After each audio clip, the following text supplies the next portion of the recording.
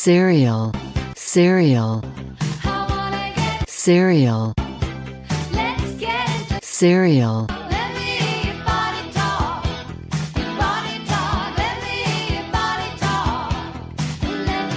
cereal, cereal, cereal, cereal.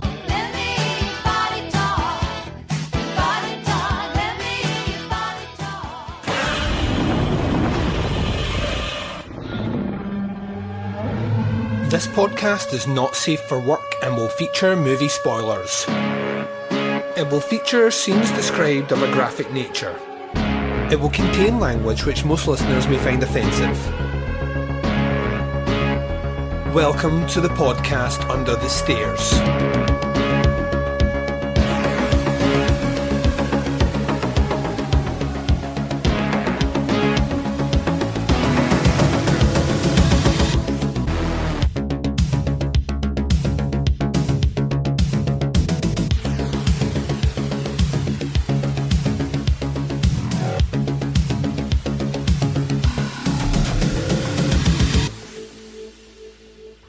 Hi everyone and welcome to the podcast Under the Stairs. This is Bazaween, episode number 2 of 2020. Oh, that's right. First one's down. We're cheery, we're happy.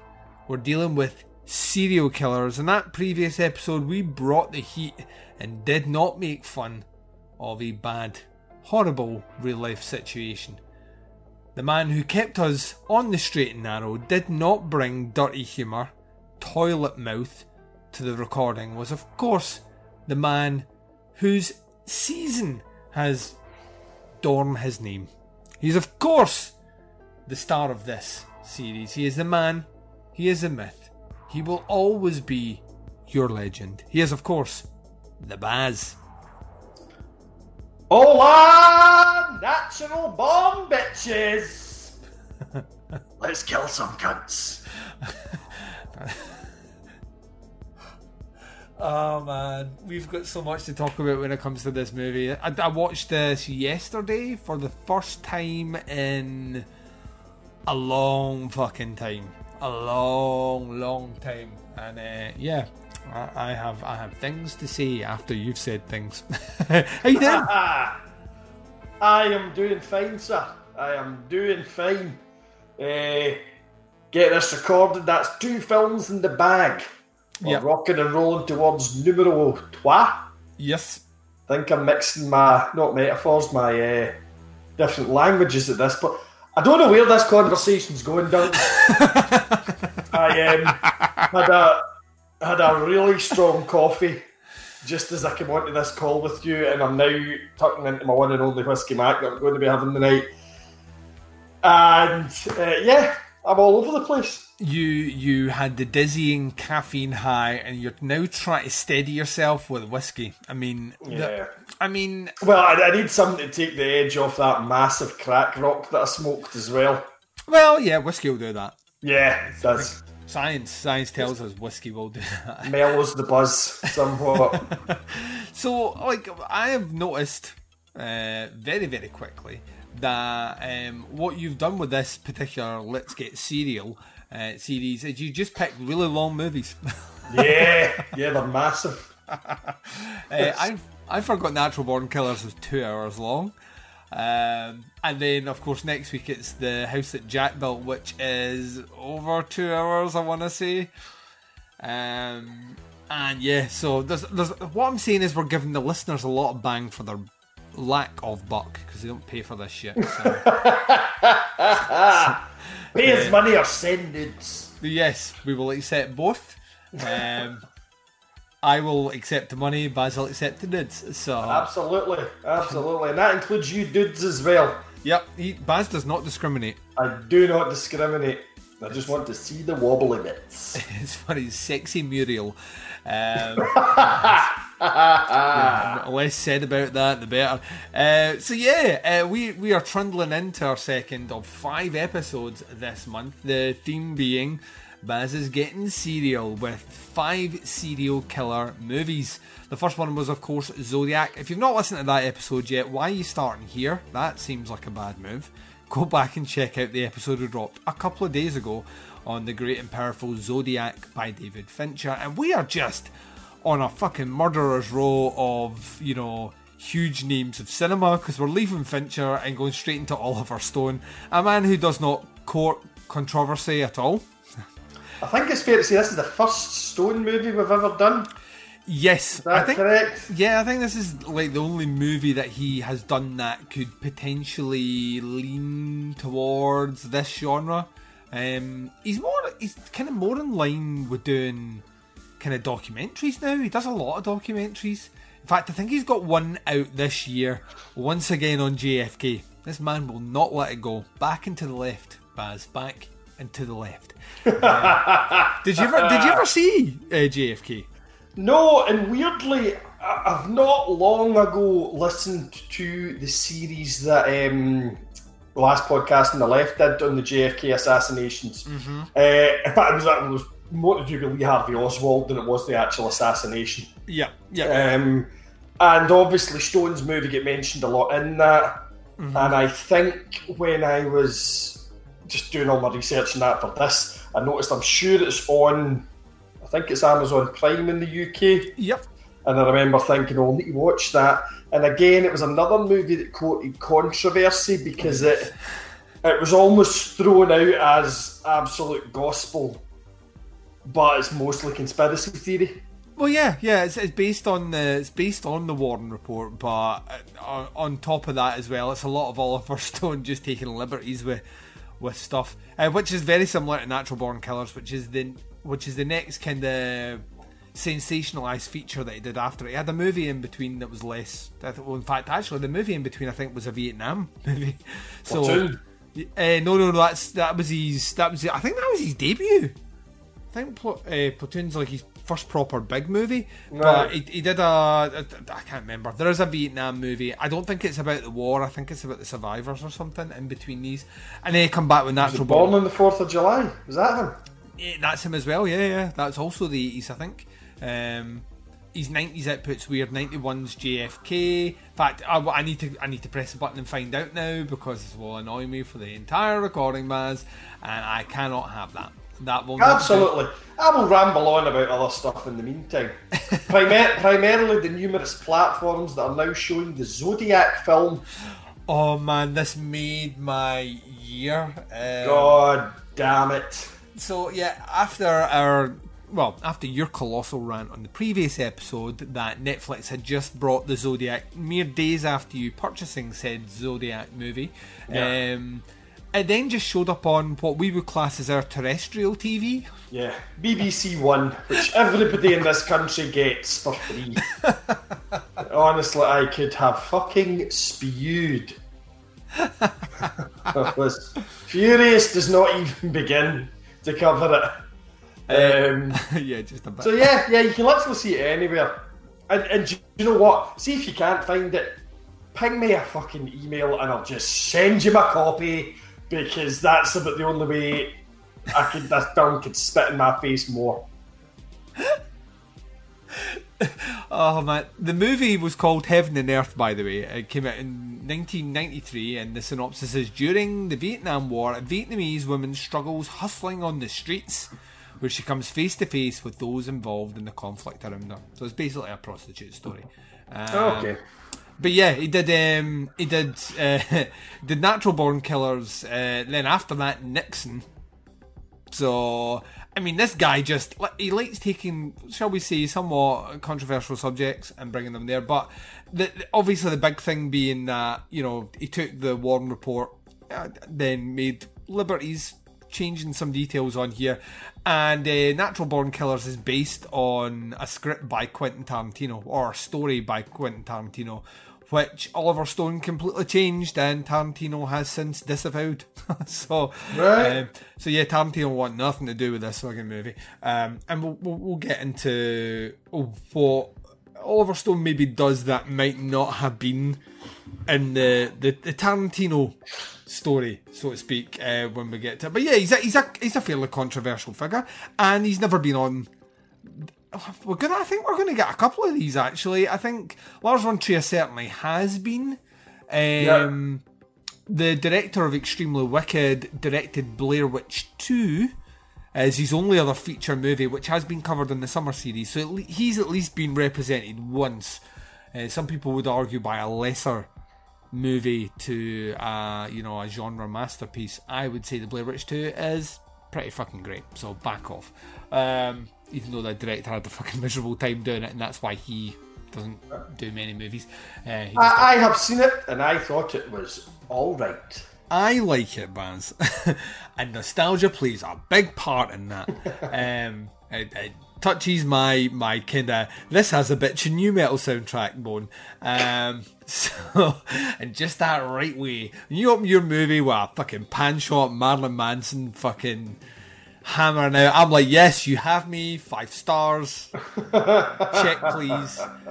Remember and tip your waiter. But he done shitloads of documentaries. He did the Paradise Lost documentaries about the West Memphis 3 before doing that. So fascinating guy. And then obviously swinging into Man Bites Dog, which has never been reviewed on here. Out with once again appearing on a summer series. So, and this one, is it horror? Before we get into discussing this one, is Natural Born Killers even less horror than Zodiac? That is a question we will have to ask ourselves, Baz. Are you asking me now? Oh, save it. Okay. I want to dig into it, but I'm glad I think they call that edging. I think... I just caught that in time there. Yeah, not now, Baz. Hold on. Yeah. Hold. So yeah, that's a movie we're covering. Now, you told me a great story about your deprived sleep situation and the fact that you needed a wee pick-me-up, a feel-good movie. You had some options on the old Netflix, and you sat down and watched what movie, Baz? Are you talking about the one I watched last night, Duncan? I am indeed, and I think our listeners would appreciate to know what that movie was. I watched The Nightingale. That's a fun ride. Honestly. It ruined wanking for me. It ruined parenthood for me. Mm-hmm. Well, I already hated Australia, so it didn't really ruin Australia for me, but it reinforced my hatred of Australia. Yeah. It ruined the colonial British Empire, which I was a big fan of. Yeah. Fuck that now. Yeah. Horrific movie. No, all joking aside, it is a tremendously powerful, well-made film that I wish I could forget most of, because it lingers with you in a very unpleasant way. But do you know what? That's a perfectly valid response for good cinema to evoke. Oh yeah, we've done a few movies that have been like that, but so I'm glad that you're seeking them out on your own now. That makes me happy. But yeah, I think there's a time and a place for it, and I think Jennifer Kent is a really fucking great director. Like really, really, really great. And the fact that she went from doing The Babadook, which was lauded as being this incredible horror movie, and then went into like a more grisly subject matter and a time period which, I mean, is a bit uncomfortable for everyone involved, if you know what I mean. And then did the story the way she did, which for all intents and purposes is a rape revenge story, which is very 70s grindhouse, and she classes it up, but by God, does she make you feel every fucking second of that movie. You will age watching it. So yeah. I mean, I enjoy a bit of bleakness in my films now. You do indeed, yeah. That's something that this show has cultivated in me over the years. But I am also a big fan of well-made historical pieces. And just when you first mentioned the Nightingale to me, this idea that it was in the sort of very early colonial period in Australia, I found fascinating, because I don't think I could have rhymed off another film from that kind of time period and location. Possibly some of the Ned Kelly kind of stuff. Yeah. But that's more about the person. Whereas this really does give you a feel for the kind of penal colony Australia as it was. And I didn't realise that they talk during the film about this war that's coming.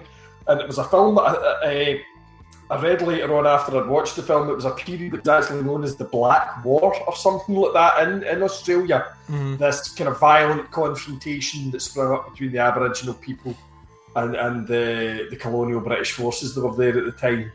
And some of the film that relating to that was actually more powerful than the sort of the rape and the personal story of the girl. If not that, it certainly worked in tandem with it. But yeah, you felt battered by the end of it. But what a fucking film, man!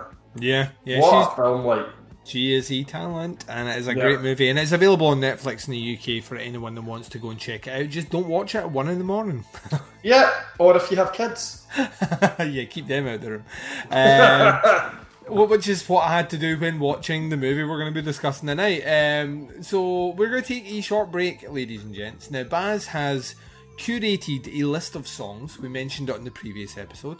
But he's curating a list of songs to accompany these particular movie reviews. So you're going to get 2 every single episode. One just before the movie and one at the end of the show. So, yeah, we're going to take a short break. You're going to hear all the goodness that you usually get in the breaks. And when we return, it's time to get into a little bit of Oliver Stone action, a little bit of controversy, and a little bit of Natural Born Killers right after this. Want to learn more about horror directors? With a lighthearted look at 3 of their movies? Meet fearless podcaster Gore Blimey. I've been unsettled by bats in the past and startled by parrots, and I've even been known to jump at the odd cockatoo. Discover horror films that are classics, and others, too. There's a topless aerobics massacre, an exploding rock singer, cannibals, nude martial arts, a deep-fried prostitute. But it's not all silliness. You'll get proper movie breakdowns, opinion, and background information, too. Yep, in the 80s and 90s, Jeff Stryker was huge in gay porn. In every sense. So if you're a horror film fan, come and check out the Trilogy of Terror podcast at strangeanddeadly.com, or find it on Apple Podcasts, Stitcher, or on your podcatcher. One of those people that has a certain charisma and a certain style, and I'm just hoping one day he'll rub off on me. The Trilogy of Terror podcast, where we try 3 times harder to give you the willies.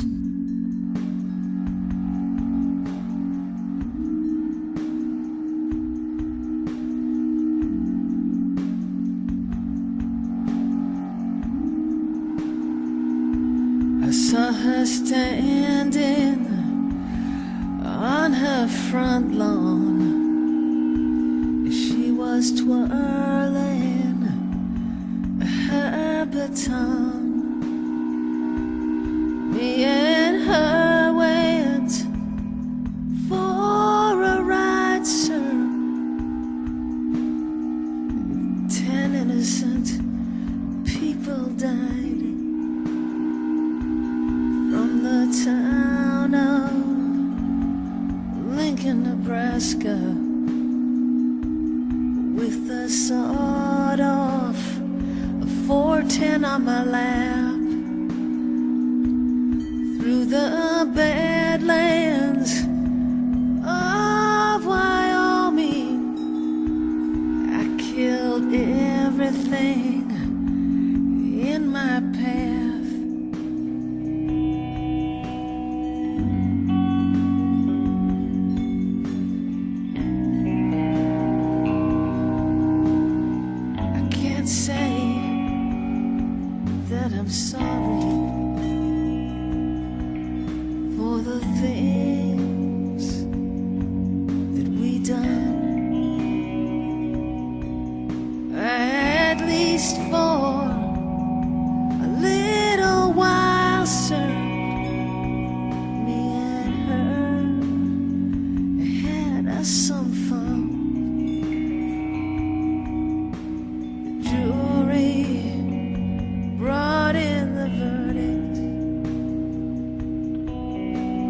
the judge sentenced me to death. Midnight in a prison storeroom, leather stripes across my chest. Sheriff, when the man pulls that switch, sir, and snaps my poor head back, you make sure my pretty baby sitting right there on my lap.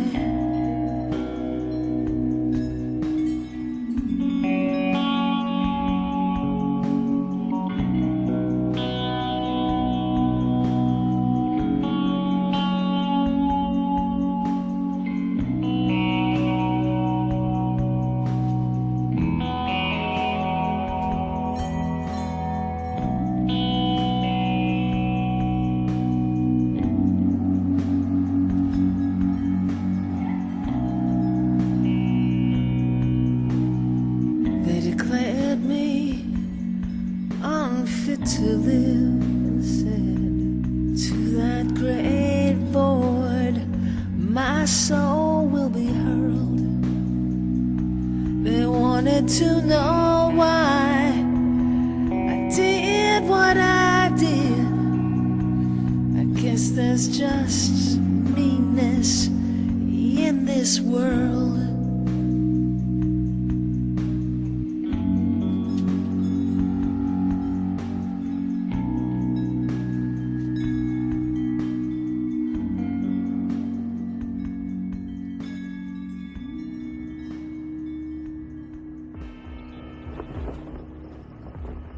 Platoon. Wall Street. Born on the 4th of July. JFK. Oliver Stone's vision has changed the way we saw our past. Now he takes a look at where we are and where we're going. And you will be shocked at what he sees.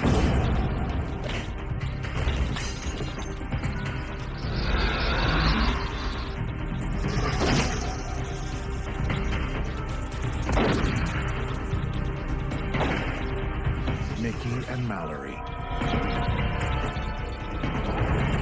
Feared by thousands. I love you so much, baby. I love you. Watched by millions. We're fighting. Can't stop the fight. Nobody can. It's kind of like the Twilight Zone, son. Woody Harrelson, Juliette Lewis, Robert Downey Jr., and Tommy Lee Jones. What do you have to say to your fans? You ain't seen nothing yet.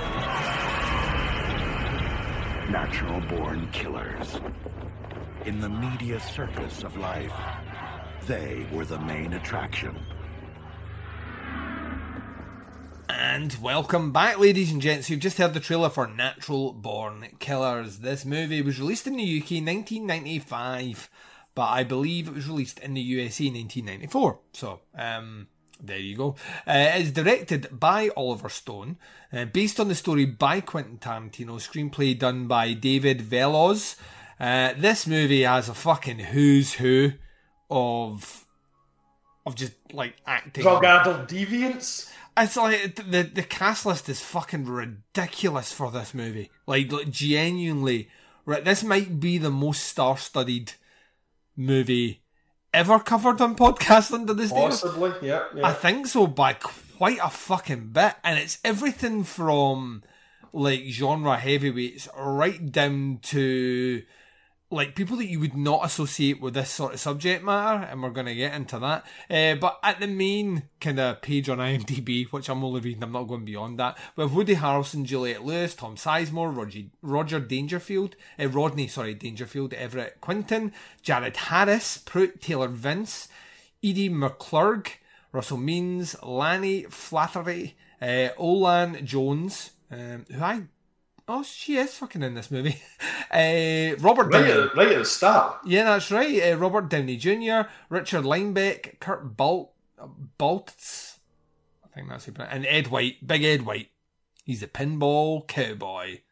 But there's plenty others. Tommy Lee Jones, fucking, the list goes on and on and on in this movie. The synopsis for this one is listed on IMDb as 2 victims of traumatized childhoods become lovers, and psychopathic serial murderers irresponsibly glorified by the mass media.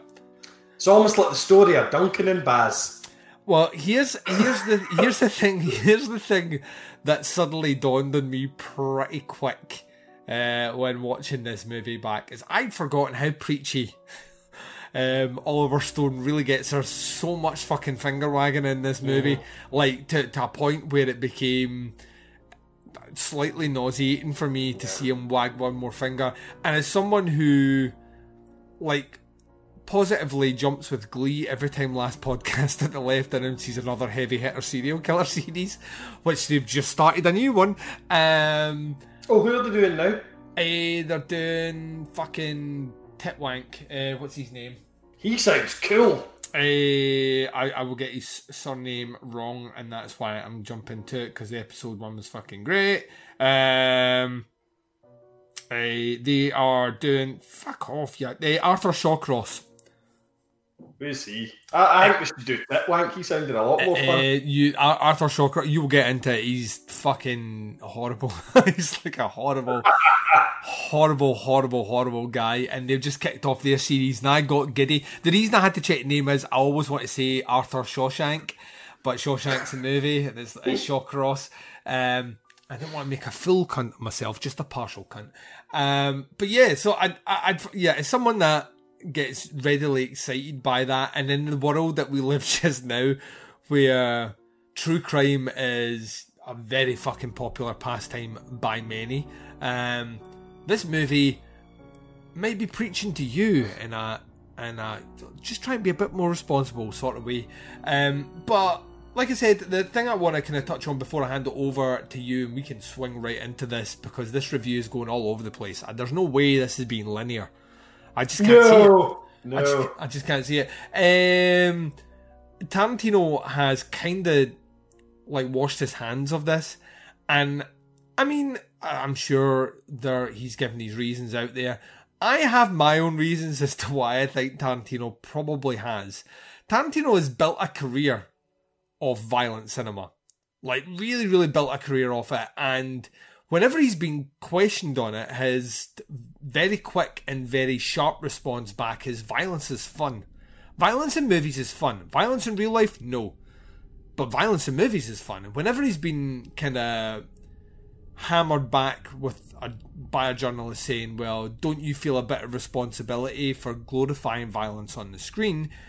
He's like, well, no, because that's entertainment and real life's real life. And you know, violence is fun to direct on screen. Mm-hmm. And then I see Oliver Stone take a Tarantino story, which basically, you know, at its bare bones, brass tacks, so to speak, says that the media glorifies violence on the screen. You know what I mean? Which filters out into real life. Yeah, which filters out into real life. I can see why Tarantino is probably wanting to distance himself from that, because that is categorically 100% he does not believe. Like every interview, he doesn't believe it at all. So it's almost like Oliver Stone sought out a voice who was diametrically opposed to the movie that he wanted to make, and then corrupted the story for it. I'll fuck with this guy. Yeah, pretty much. So that's my theory on it, and like I say, I'd be interested. I didn't do nearly enough research into, like, Tarantino changes his view on things so much anyway, but that's one thing he's never changed his view on, is that violence on screen is violence on screen, and you know, you can't be held responsible for how you disseminate it as a viewer. And I kind of agree with him on that, as someone that doesn't believe in censorship in cinema or media to an extent. You know, I think that it's up to you as the audience to be educated enough to understand that entertainment's entertainment. And it's why the Video Nasty thing happened. Interestingly enough, Natural Born Killers banned in quite a few countries. Like completely censored and taken right off. Too dangerous for moviegoers to go and see. And I don't like that. I don't like that kind of state-sponsored sort of blanket carte blanche. You don't get to see this movie because we think that you can't understand its meaning, its cause, or it's the fact it's entertainment. I get... Prickles got my back, and then I start thinking we're 2 steps away from book burning. So, you know what I mean? That's where you and I, our views do cross at that point, because I'm exactly the same. I don't care what it is. Mm-hmm. Let it out. Yeah. Let people read the book. Let them watch the film. Let them listen to the music. One, by putting a ban on it, you're only promoting it. Of course. And 2, who the fuck are you to decide? Yeah. You know? I mean, I'm fully on board with you there. See how the world caved in on itself and became an absolute shit heap post the Sex Pistols? You know how everything just became complete anarchy, all the buildings burned, we all overtoppled the government, and you know how all that stuff happened because of the Sex Pistols? Yeah. The band that couldn't make a second fucking album. Yeah. So the band that could barely finish touring their first. I know, this is what I mean. It's like, let's get into this one. I am genuinely interested because this is a movie I just assume everyone's seen. Everyone of a certain age has seen this movie because it's pretty much all anyone talked about for a good year after it came out. It was Natural Born Killers. I remember my big brother had the fucking poster in his room, and I listened to the soundtrack pretty much on fucking loop before I even knew who Nine Inch Nails were. My brother had the soundtrack and I was listening to it, and Trent Reznor, he was the producer of the soundtrack, which is why there's a few Nine Inch Nails songs in here, and why maybe they take prominence in certain scenes. Because Trent Reznor, motherfucker. Baz, you sat down finally capturing the 90s. Like, Baz is the 90s. We've established that in this show. That's your fucking decade, man. You own that shit. No Baz, no 90s. Yep, no Baz, no 90s. That is the rule. That's what they say. That is what they say. And you've now just ticked off arguably one of the more controversial movies of said decade. Let the listeners out there know what you made of Natural Born Killers. Buckle up, bitches! Yeah, this is a weird one. As you say, like this came out in 94, 95. I mean, that's right slap bang in the middle of my kind of student days. I was just sort of transitioning from college and going to university at that point in time.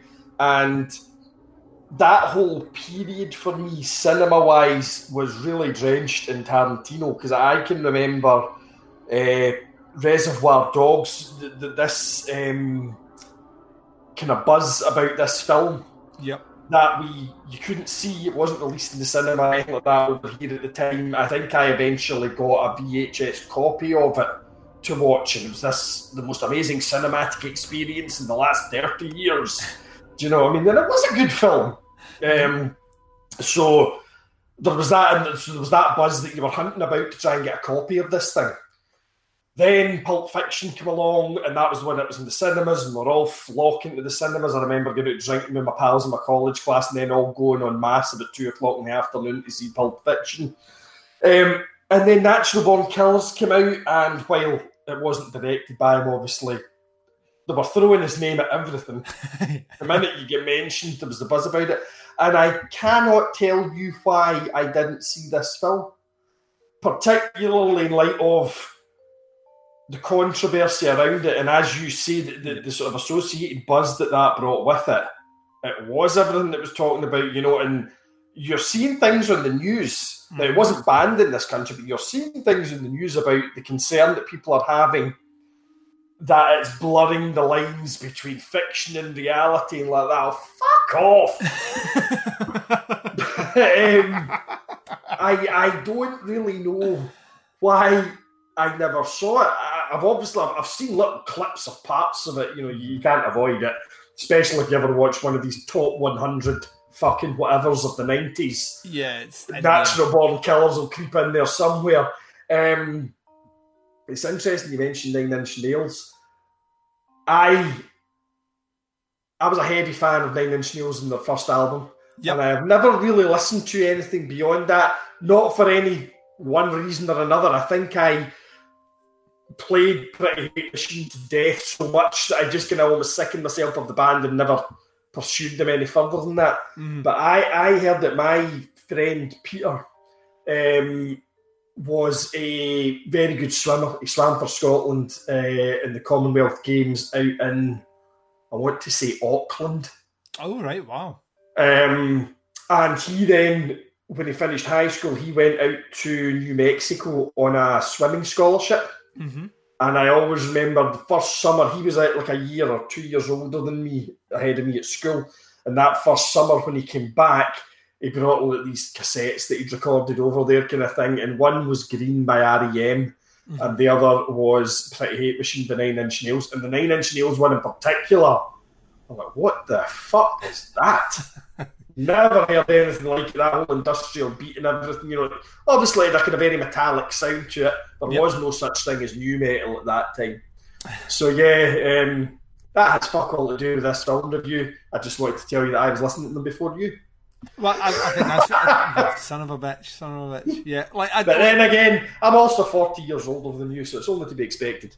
I mean, it's like as we're saying, the reason there's a significance of like that, Nine Inch Nails are my favourite band. I mean, I unashamedly love them, everything they've done.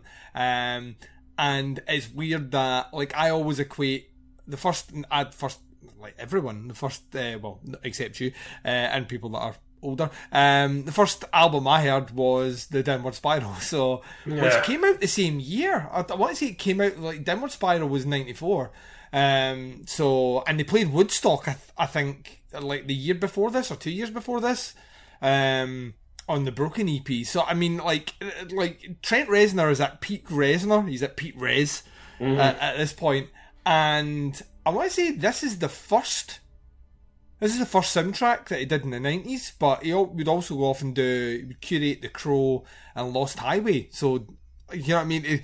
He was doing alright by himself, but it's weird that he's linked to this. Once again, I don't associate Trent Reznor, who sings about self-abuse and God knows what else, as being equated to... I can see why I'd be attracted to it because of the central characters and, you know, their past. And that's fertile subject matter if you're an industrial metal songwriter.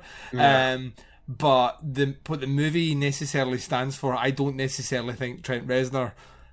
Maybe he never watched it. Maybe he didn't ask. Fuck it, it was money. He got paid. As long as he got paid, and he was on all the fucking drugs at that time as well. So I'd be surprised if he even remembers being involved. Damn tootin'. Now I don't know whether to review Pretty Hate Machine or Natural Born Killers. Can't make up my fucking mind now. Yeah, it's Halloween. We'll just do the film. I was up above it, Baz, and now I'm down in it. So fucking love it. That's because you get a head like a hole, you clown. Oh, man. I fucking love you more than I ever have, or that is healthy to love a friend who is fucking on Google Hangouts with me and could easily see my dick if I stood up right now. Right now, Natural Born Killers. Fuck it, let's talk about Natural Born Killers. So yeah. Not a film I had seen, but a film that I was almost overly familiar with, despite having never seen it, kind of thing, just because of when it came out and the whole hype and aura around this movie. Yeah. So the film itself, the opening scene set in a diner, and we very abruptly meet the two kind of anti-heroes of this film.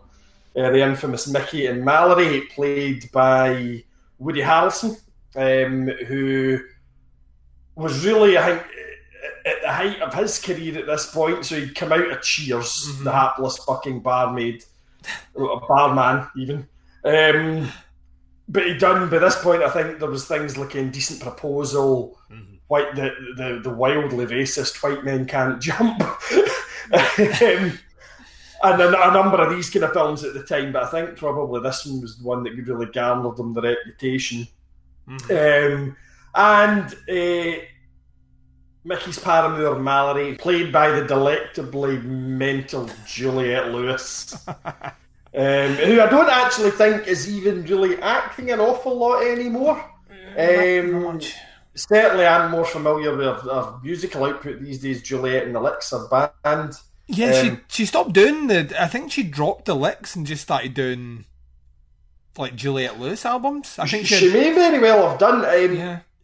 Joey LaRocca, who's better known as Joey Briggs, who was the guitarist and singer in one of my favourite punk bands, the Briggs from LA, actually toured and I think did the session work on her albums, playing guitar for the last couple of tours kind of thing. But I don't think he's been doing that for a while, so you might be right. She may have actually kind of dissolved the band now. Yeah, I think she just went off and just did... I remember her doing a standalone Juliette Lewis album, and she had 2 Juliette Lewis and the Licks albums, and I loved them. I thought they were really, really, really good. She's got a specific tone that I think really fucking suits the sort of music that she was doing. And she, once again, this is kind of... We're in and around her doing From Dusk Till Dawn about this time period as well. Once again, starring alongside Quentin Tarantino. Based on a Quentin Tarantino script. Tarantino was like True Romance. That's also Tarantino. He did Reservoir Dogs and then must have made a fucking fortune selling scripts. Yeah, absolutely. Must have. But yeah, so I mean, she's about that time period as well, having starred in that movie. So she had a bit of prominence about her as an actress. So you've got 2 fairly hot names in cinema pushed together, playing 2 roles that they haven't ever really been. You know, you wouldn't typecast Woody Harrelson. Maybe you would now, but you wouldn't have typecast him back then as psychopathic serial killer, would you?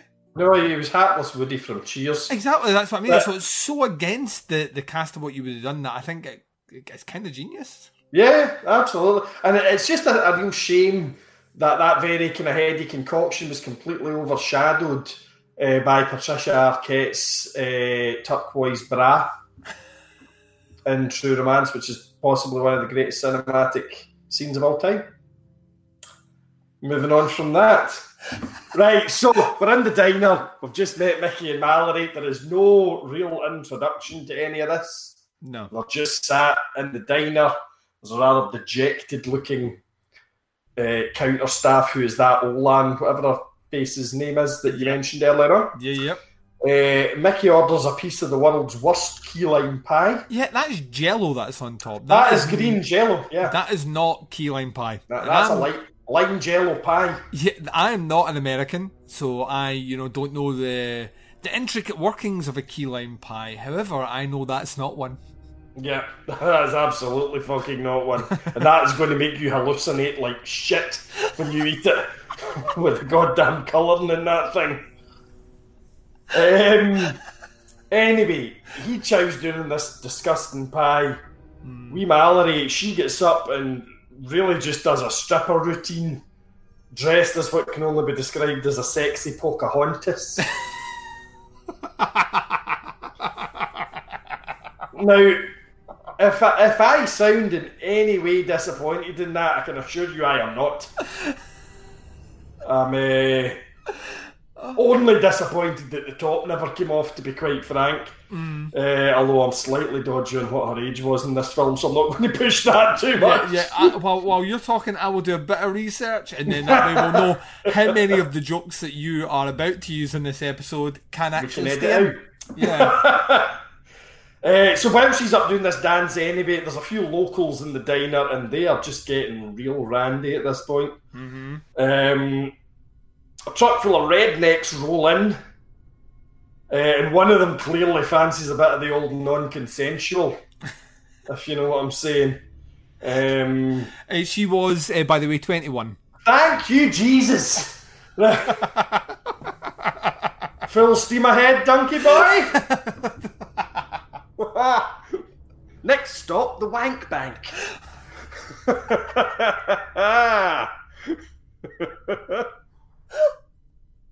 Oh, the Whiskey Mac's kicking in. Right, so there's this potential rapist comes in, and his fat mate uses a very inappropriate use of the P word. Oh yeah, Baz was not digging that. And it's then accompanied by, frankly, criminal dancing, which is the guy's dance moves are worse than anything he'd have done if he'd have raped her. Do you know what I mean?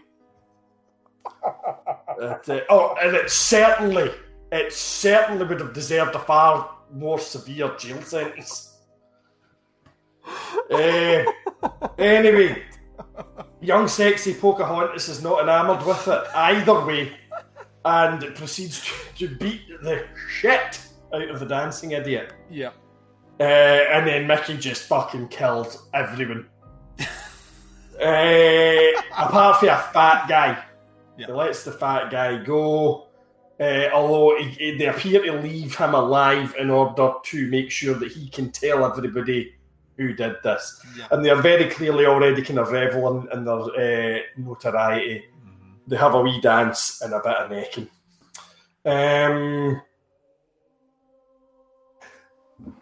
Interestingly, in the scenes, so when it all kicks off, so Mallory starts beating on the redneck and Mickey just starts fucking shooting people.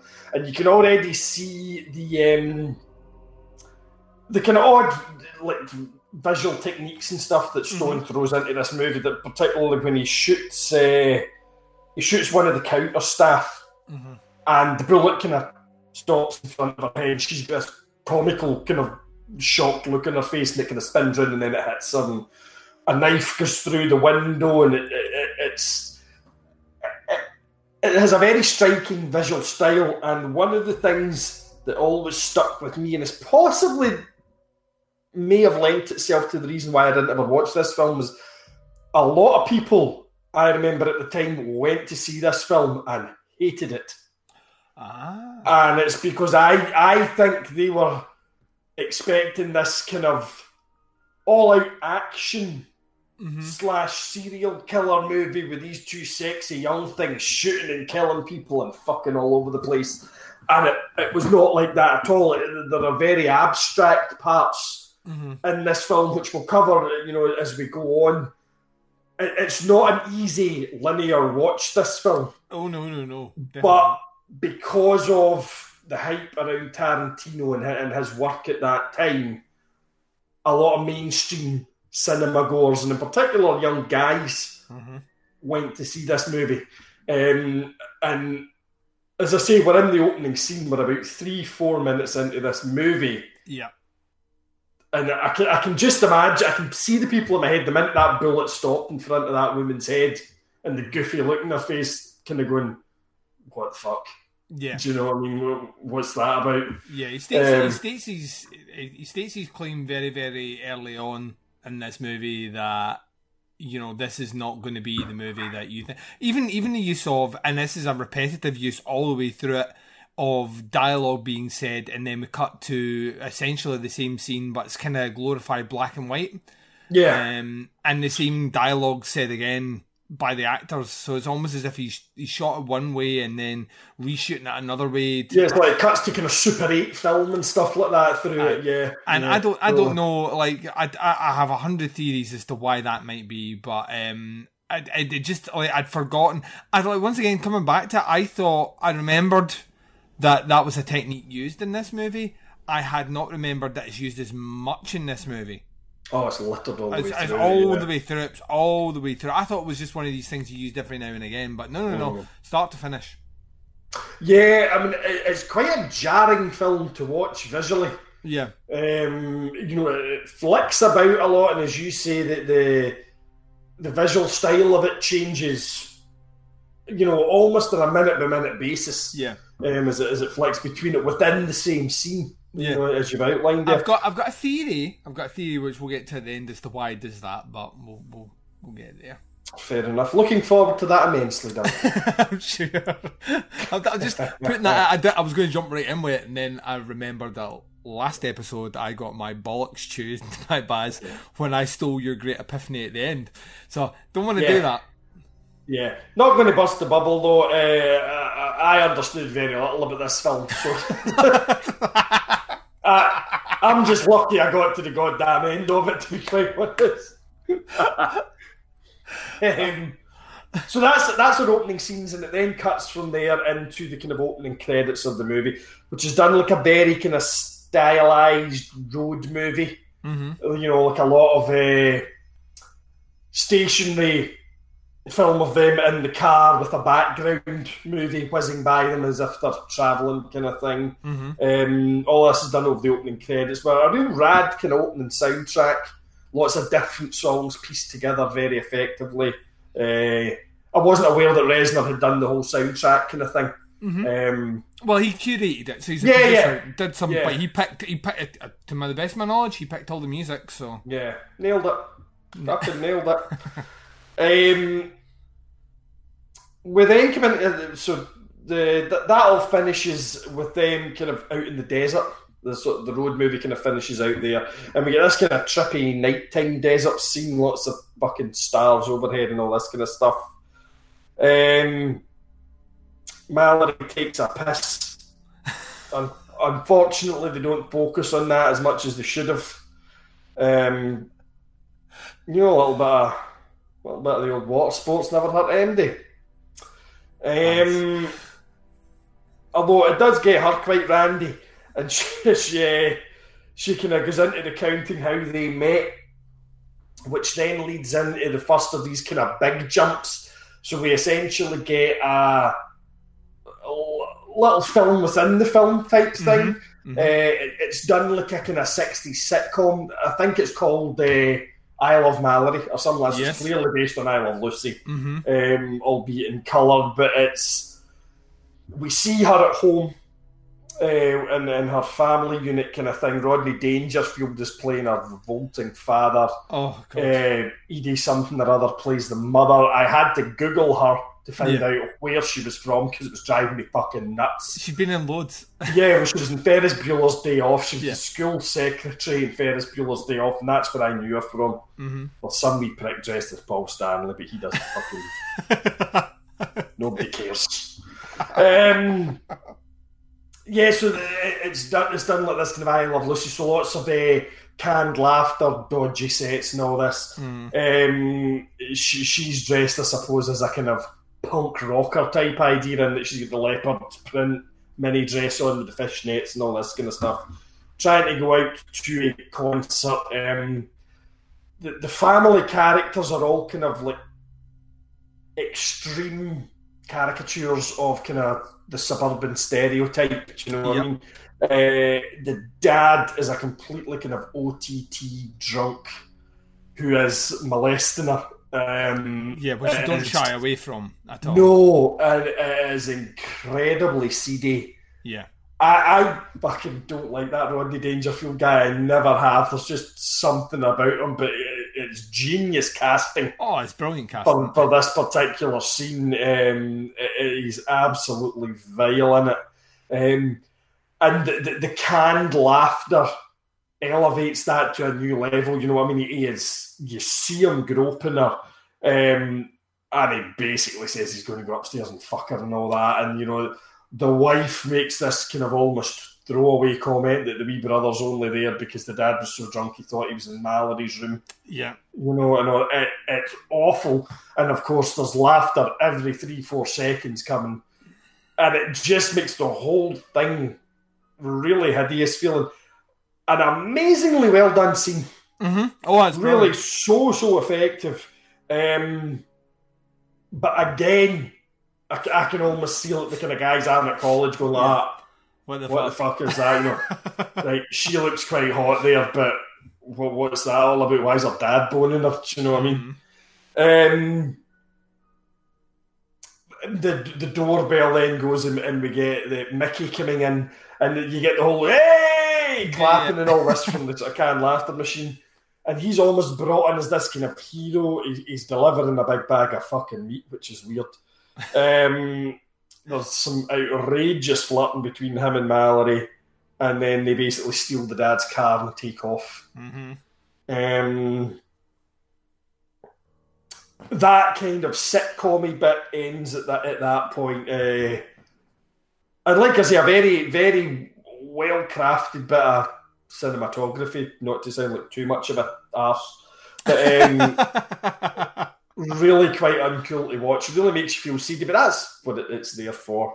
It's also like something like kind of post with like time proves certain things right in the long run, but I recently, linking back to podcasts, recently listened to a podcast about Bill Cosby. Oh yeah. And like when you listen to it was like people that did like guest appearances on the Cosby Show that he was doing that shit to for years, whilst being on a show where he's, you know, doing the dad role and the canned laughter and that and all the rest, and watching this back this time I was just like, oh fuck. Your skin fucking crawls, man. Absolutely crawls. And once again plays into a theory that I have later on. Yeah. Oh, fucking Big Bill Cosby. One can only hope that his arse is completely prolapsed from the anal rape he's experienced in prison. Anyway. Problem is, you'll not see it coming now. He's fucking blind. Oh, is he? Oh, aye, he's blind, I think. Like really bad glaucoma or something. I think he's... So yeah, he's not like Harvey Weinstein can't walk sort of handicap. He's like actual blind. So, yeah. People would just you wouldn't want to see what was happening to you, to be quite honest. No. Oh God. We then this scene then moves on to find out that Mickey's then arrested for Grand Theft Auto for taking the car, and he ends up going to jail. There is a heartbreakingly ungraphic depiction of Mallory jerking him off in prison. And I like to see a lot more oral at that point, I think. Fucking just go for it. Do you know what I mean? Come on, Oliver, you're edgy. Your film's going to get banned in half the fucking countries anyway, man. Just you may as well. Suck his dick.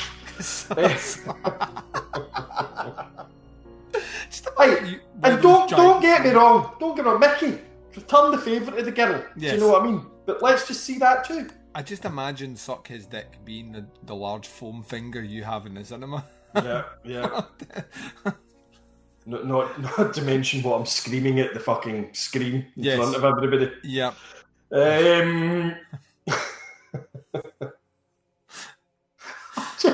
Sorry, I've just remembered that fucking line I said when we watched Fright Night. Yep. If she puts his dick in her mouth, this is the greatest film ever. God damn. Yeah, the whole scene with the two of them in the prison, like her visiting them in prison, it's all kind of done in black and white, and it's almost like a kind of fucking homage to something like Casablanca. Mm-hmm. You know, it starts to portray them as the kind of star-crossed lovers torn apart by the world. She starts going on about how her dad's going to move them away so that Mickey can never find her and all that, and he's like, that I'll never forget you, I'll never stop looking, and then she just leaves him absolutely blue-balled. She does right at the end. Is that Agent Baz, is it? I felt so sorry for Woody Harrelson at this point that had I been there, I'd have finished him off. I just can't fucking leave a guy like that. That's just cruel. Oh, here, mate. That's well out of order. Just put it in there. Close your eyes. Just close your eyes 2 seconds. I'll only be a minute. You'll feel better. There we go. Right, we're all done. Clean that up. I'm away to shower.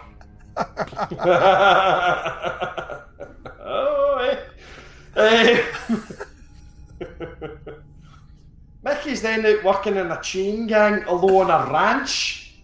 I don't think that happened. I don't think they let the convicts ride horses because it's just asking for fucking trouble. Yeah. Sure enough, a tornado turns up. Mickey steals a fucking horse and off he goes into the fucking wind. He then turns up back at the house to rescue her, belts the old man with a tire iron, and the two of them basically drown him in a fish tank. Mm-hmm. They then torch the mother in her bed. Now, granted, she was a fucking enabler and a horrible old bitch, but really, for torching your mum in bed takes some fucking doing. They then get married in what I have described here as a vertigo-inducing bridge in the fucking middle of nowhere, and there is a bit right at the start of this scene. Yeah. They're throwing stuff over this bridge, over the side of the bridge rather, and they start to talk, and Juliette Lewis puts herself up on the railings, like in her kind of midriff, and kind of leans over, and her feet are clearly off the ground. Yeah, I physically pissed myself at that point. Yeah, it's not cool. It's not cool. Oh, Jesus. I'm terrified of heights, so like that to me is like, well, and also I was thinking, I don't think anyone would get clearance to do that now. No. Not let anyone do it because there's no harness. Screen that bitch. Yeah, there's no way I'm getting up there. Plus, the camera is clearly mounted on a dolly that then goes, like, hangs over that. Fuck that for a job. Like, that would not be me. You could not pay me to do that, so... so they get married, which involves a kind of blood brothers palm cutting thing. Mm-hmm. And then Mickey officiates his own wedding because I think he claims that he's the god of his world at this point, so he's therefore entitled to marry them. Yeah, I didn't know we could do that, so... Neither did I. I mean, I could have saved myself a goddamn fortune. Yeah, things are going to change in this household. Winter. That's how you're getting married then. I ain't paying for shit. That's right. You're going to a bridge and he's doing it. I am the god of my own world, so I will officiate, right? Okay? What do you mean that's not how marriage works? It is now. What do you mean it's not legally binding? It is now. This scene is the first one that's kind of interspersed with this kind of Pink Floyd style animation. Mm-hmm. It reminded me of The Wall, the movie The Wall. Yep. And the kind of animation that filters through all of that. And that, again, continues through the film. Which, again, I could see pissing off a certain section of the cinema-going audience at that time. It then cuts to the best thing in this film, which is Big Buck and RDJ. You can stick your Bazoween 2020 up your arse. This is the Robert Downey Jr. fucking show for the next 5 weeks. He was in the last film, he's in this one. I really hope he's in the next 3. He is brilliant in this. He plays an Australian TV investigative journalist / presenter type thing called Wayne Gale. He's manifesting his best Paul Hogan. If Paul Hogan pumped Mel Gibson and they had a ridiculously good looking baby. Yeah, his accent at times is fucking brilliant. Yeah. And at other times distracting and fucking honking. Like, really, like, that's not how Australians talk. Like, there's just certain words where I'm like that, and then other whole sentences I'm like, you are fucking on point there, and then other times I'm just like, oh no. I fully disagree. I don't care. He's amazing. You just love him. I do. Yep. I'm going to say something really inappropriate there. I'm not going to bother. Pull it back. Yeah. Skate on. And he's the presenter of a TV show called American Maniacs. Which I would set my series record for that bad boy. I would have watched it. Definitely would have watched it. It's my sort of show. Totally. And again, and this is clearly a pastiche of a lot of these kind of real cop / true crime stuff, cops and all these shows, which were starting, they were considered edgy at that time. They were just starting to come out. Folk hadn't seen a lot of stuff like that before. It's tremendously well done. Mm-hmm. I really like that. He is doing a show on Mickey and Mallory. So we see a sort of a recreation scene. So this is telling you more of the story of the two of them, but it's not actually them. It's actors playing them, if you like. And it's them killing a cop outside a donut shop. And I really love that. This kind of twisted narrative style that Stone puts into this film, I wasn't sure about. Like I say, I have my suspicions. It's maybe why I didn't go and see this film or watch it back in the day. I think this particular scene really kind of done it for me. It's like the reason I really loved Grave Encounters. Oh yeah, I'm totally with you. This whole section here is 100% my bag. Yeah, like, brilliant. Totally love it. Absolutely brilliant. And the funniest bit in the whole film, and I feel like an arse for laughing at this, but there's a bit during the enactment of the chase scene between the cops, the two of them, and like that. Tragedy struck when Olympic gold bronze medalist so-and-so is like this athlete is cycling. Mallory just fucking shoots him as they drive by. Oh, I was howling at it. Brilliant. Absolutely. Thrown in for no reason and comic effect. Loved it. And then we start to see and they really start to bring in the kind of media side of it now, because we then start to see the public getting interviewed about them.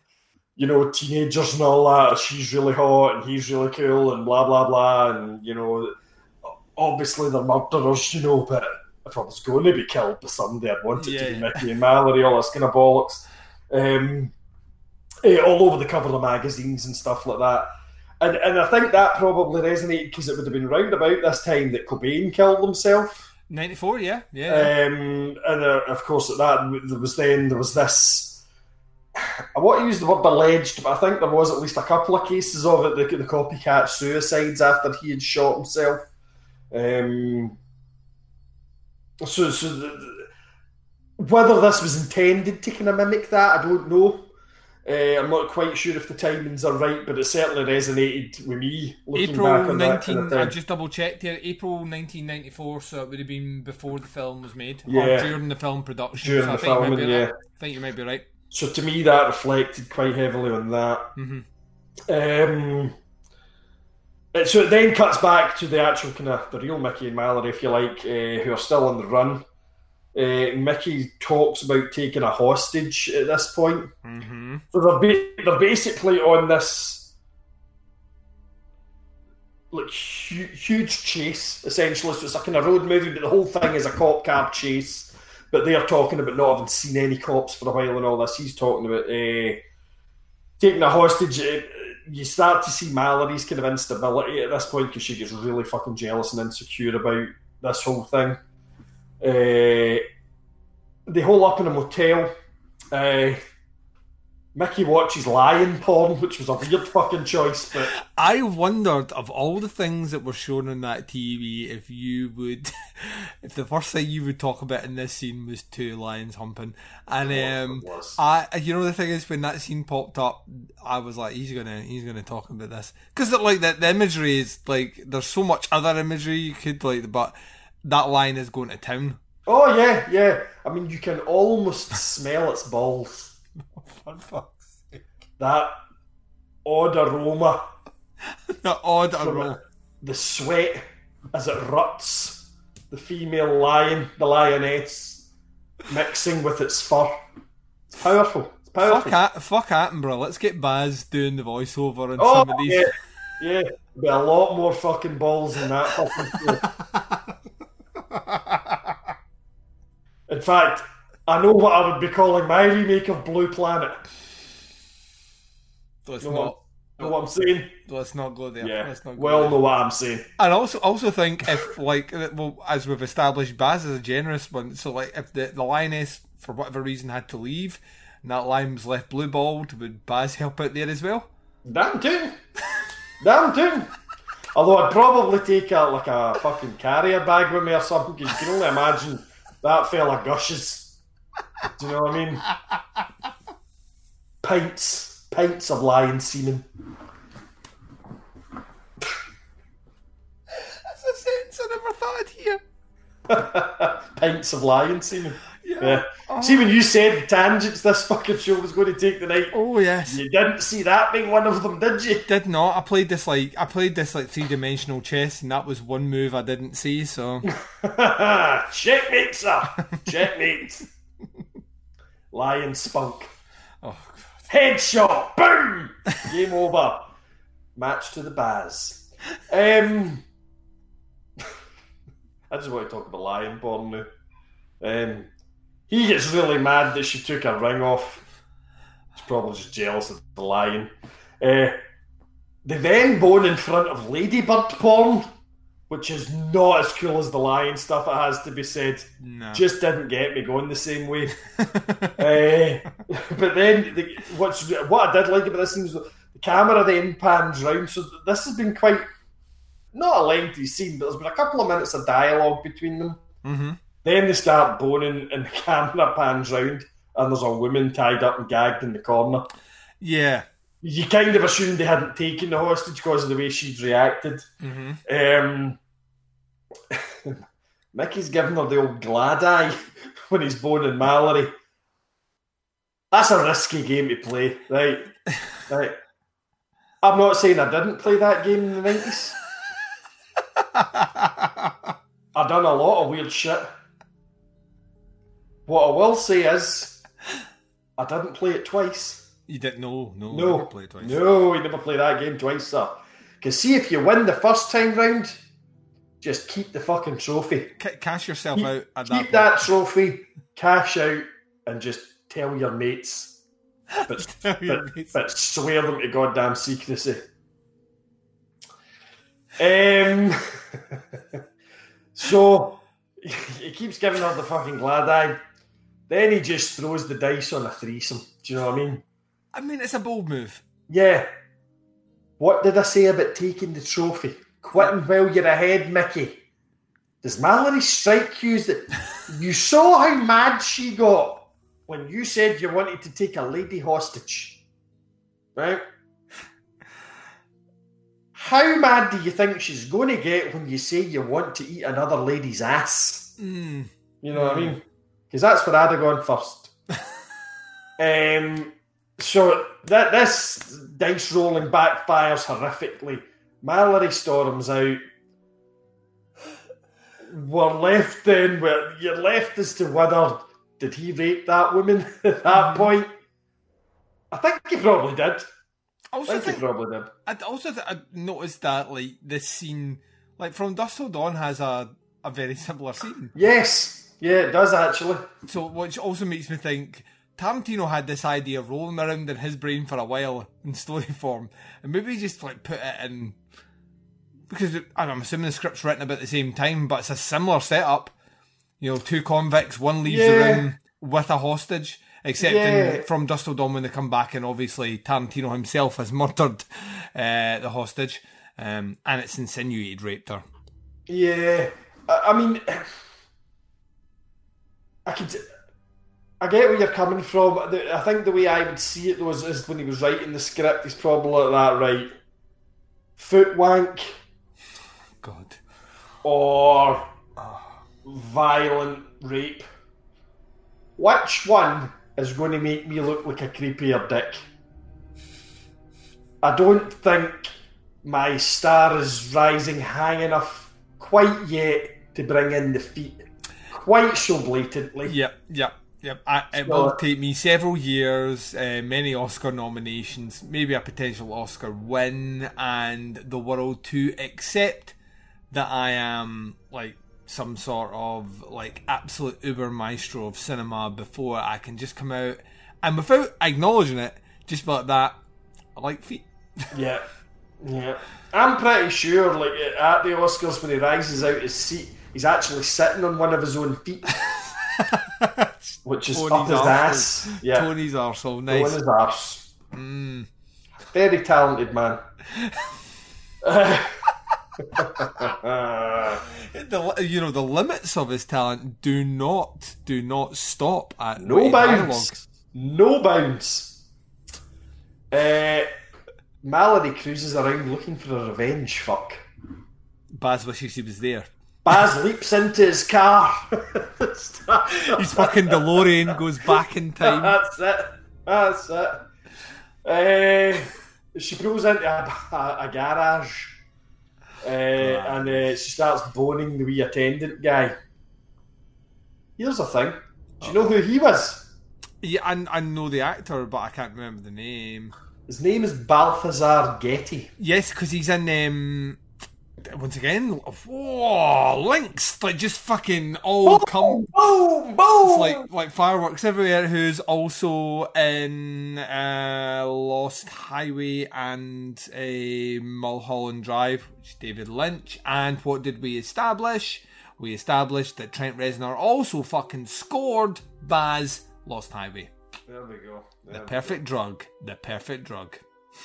The reason this caught my eye is neat.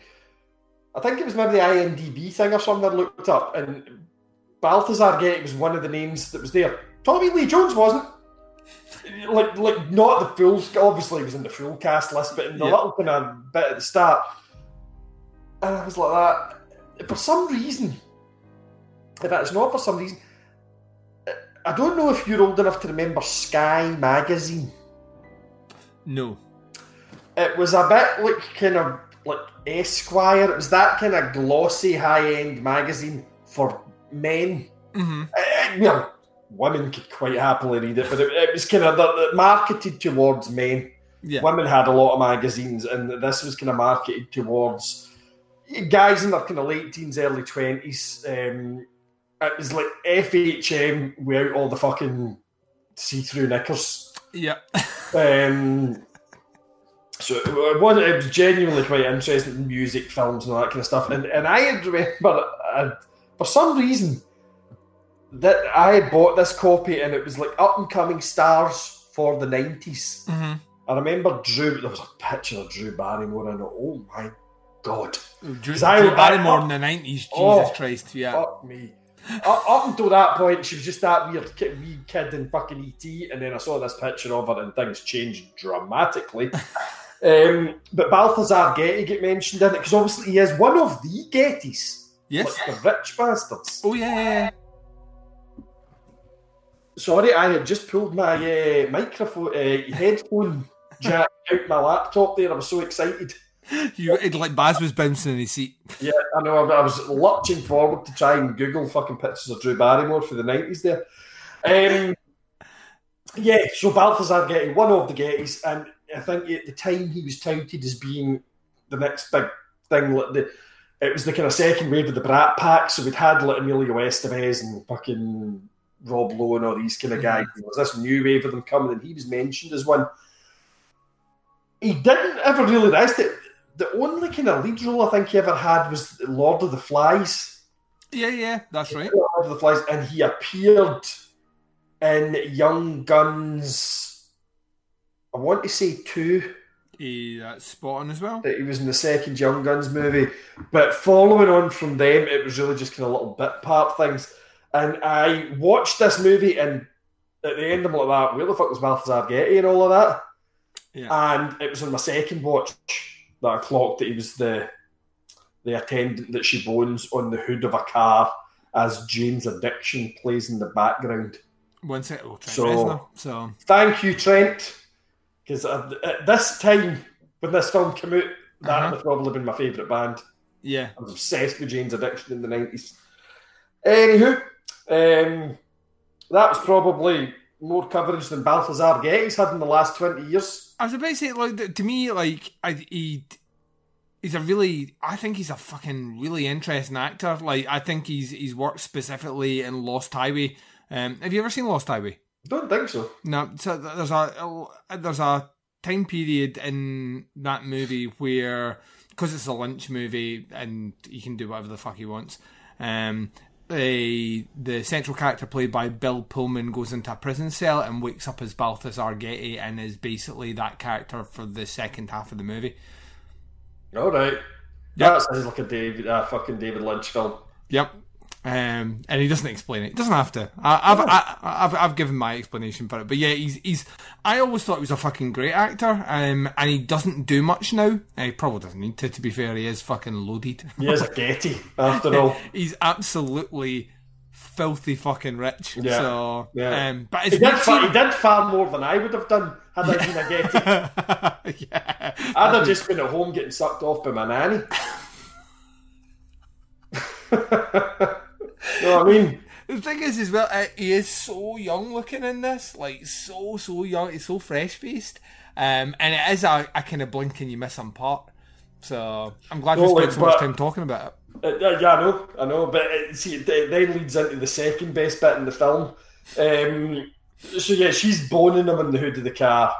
She starts getting flashbacks to her dad and all this kind of stuff. He then recognises her as being Mallory. Is it Knox, their second name? Yeah. Ricky and Mallory Knox, aye. Yeah. Like, you're Mallory Knox and all this. That's where the Welsh band gets their name from. Remember the Welsh band? Oh, Big of Davey was course, named Mallory Knox. Yeah, Mallory Knox, yeah. And she freaks out at this point, kind of throws him off, then just shoots the shit off him.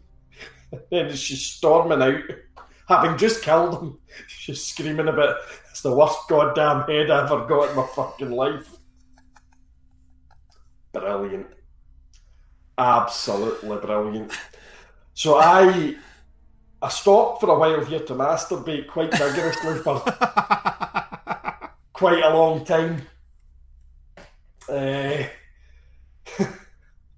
God dare you, and I'd give you fucking head. Anyway,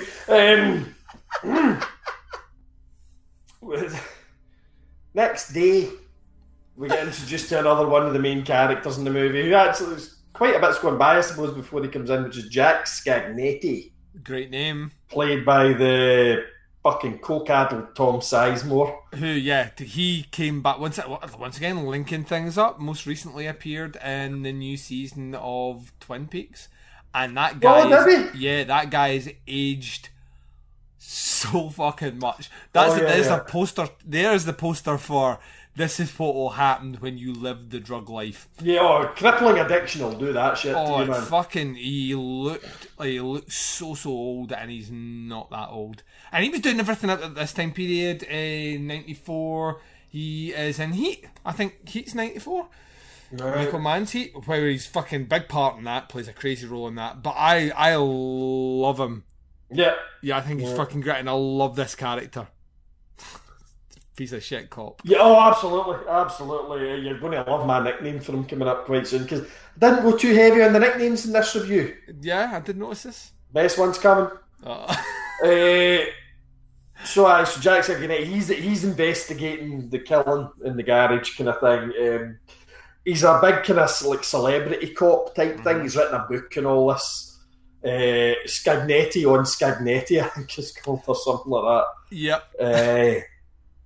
There's a fucking tremendous bit where he pulls one of Mallory's pubes out of fucking Balthazar's mouth. You wouldn't have been able to get that pube out my dead clenched jaws. And I'm taking that one in the coffin with me. You can fuck off, Scagnetti. Mickey and Mallory drive into the desert again, and this time they decide to do mushrooms because, the last fucking desert scene ended so well for everybody. And they're going to do it to a soundtrack of 9 Inch Nails. Nice. Which no doubt gave you just a massive stoner. Well, it's from your favourite 9 Inch Nails. Well, granted, it's only one you've listened to, but you're from your favourite 9 Inch Nails. They fight like fuck, and then they end up in this wee Native American guy's house trying to buy fucking petrol, or gas, as the Americans would call it. Yeah. Wee guy's got a pet rattlesnake, which is not good when you're tripping balls. And this lot are tripping balls at this point, it has to be said. Yeah, they're high on more than just life.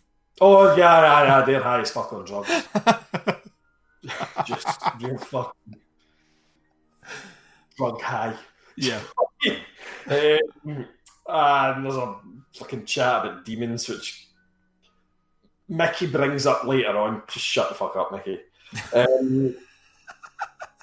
The old Indian guy tells them a story about a woman who tries to save a snake, which I think is him trying to warn Mallory away from Mickey. Mm-hmm. Mickey has these crazy drug dreams about his kind of abusive parents, who I don't think we'd seen up until this point. Yep. You see that he ends up freaking out and he shoots the old Indian guy, which is what happens when you sleep with guns, America. Fucking get a grip. Yeah. Not of a gun, though. Not of a gun. Please. They're freaking out because they've killed the old guy, because he's like the only one that they didn't really want to kill because they felt that he'd been kind of good to them. They then end up in the middle of like a fucking field of snakes and get all bit and shit. I'm not sure whether they actually do or whether this is just them tripping balls. Not sure. Well, yeah, there's no evidence later on that they're actually given an antidote, so I think you're right. Yeah. Next scene's fucking great. Big size queen. You like Size it? queen, yes, Baz. Yes. Oh yeah! Yes.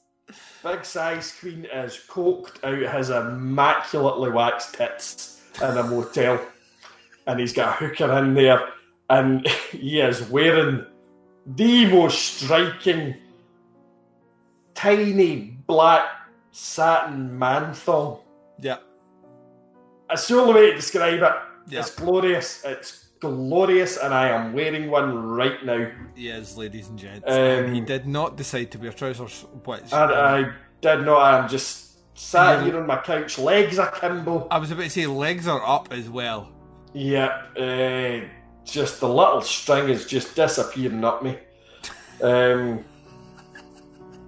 lot of hair on show, it's got to be said. Yeah, that's like, for a second I thought like a hamster had got trapped in, there, but then I realised it was just your gooch. Yeah, oh, it's wild in there, man. And that's fucking COVID for you. If anybody in this world needs a waxing and a bleaching right about now, it's the Baz.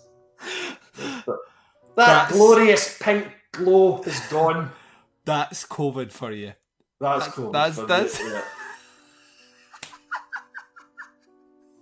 I went wearing man thongs before it hit. Here I am now.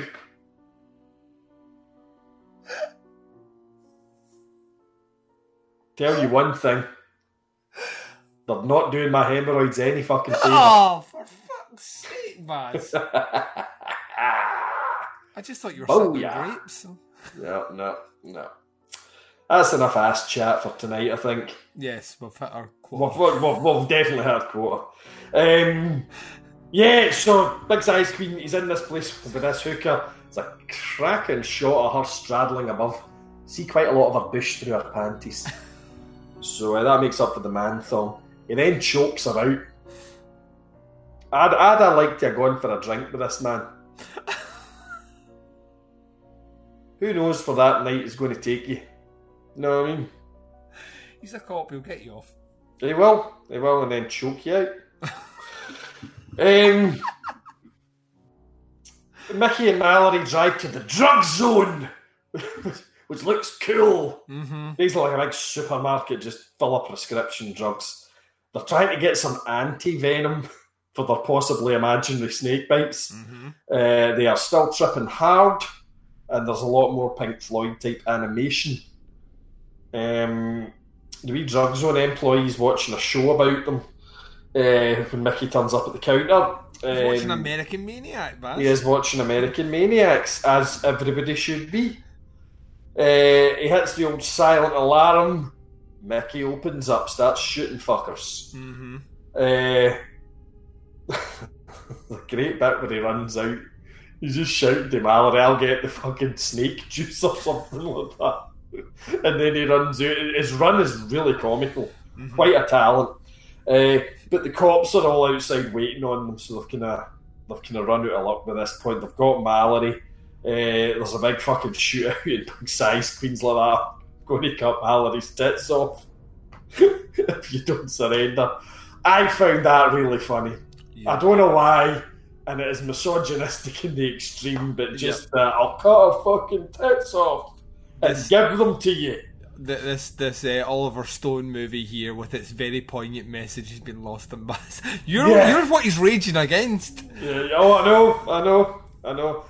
I'm the victim here, Duncan. I'm the victim. I'm the victim of society and the media.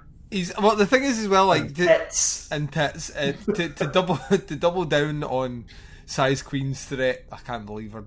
I'll never be able to look at him the same way again. No. You fucking ruined that for me. To double down on that one where he's like, he won't do it because he's a cop and all the rest, just openly cuts her underneath the tit. He gives her a wee underboob slash. I just Nice. cuts her there, and then you realise this guy is unhinged, Baz. Yes, he is. He is. Oh, where the fuck am I? Oh, I've written it right. Juliette Lewis in this scene is absolutely fucking feral. It's almost kind of in the back, but as he drags her forward to kind of threaten to do this to Mickey, if you actually watch her, she is going absolutely insane. Size Queen must have been like that. Will you fucking calm down? I need to deliver a line here where you just fucking chill out. I'm not actually going to cut your breast off. Yeah. Yes, I have surreptitiously slipped my hand under your blouse and had an inappropriate feel, but it's the 90s and it ain't me too yet, hen. So I'm just going to tweak it. Tweak. Yeah, and move on. 100% sure Size Queen was delivering a line, Baz. Yeah. Like off of her nips. And for any clarification and avoidance of doubt, yes, when I tweak my wife's nipple, I do go tweak. It's just a thing, okay? I like it. Her, not so much.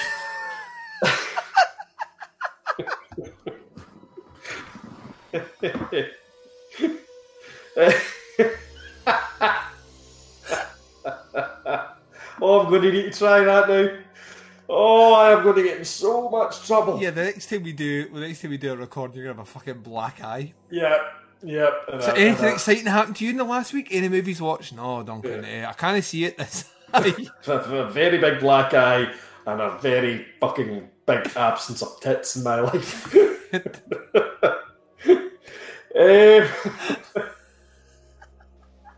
Yeah, so anyway, Juliette Lewis, absolutely feral in this scene, it's brilliant.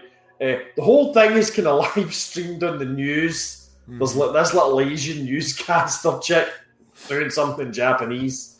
And she's basically going like that, Mickey's so horny, and all that kind of stuff. I don't think that's actually what she says, that's me doing the fucking you make me so horny thing. Failed miserably on all levels.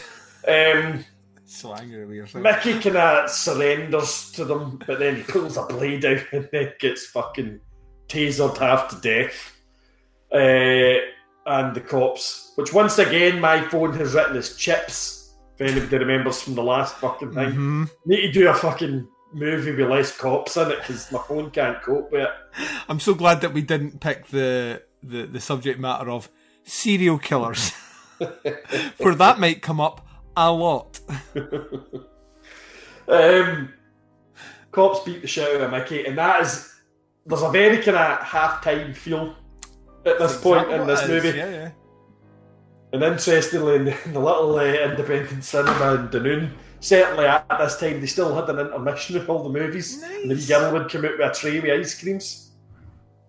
So I got myself a little cornetto at this point in time. Flavour of choice, Baz? Strawberry.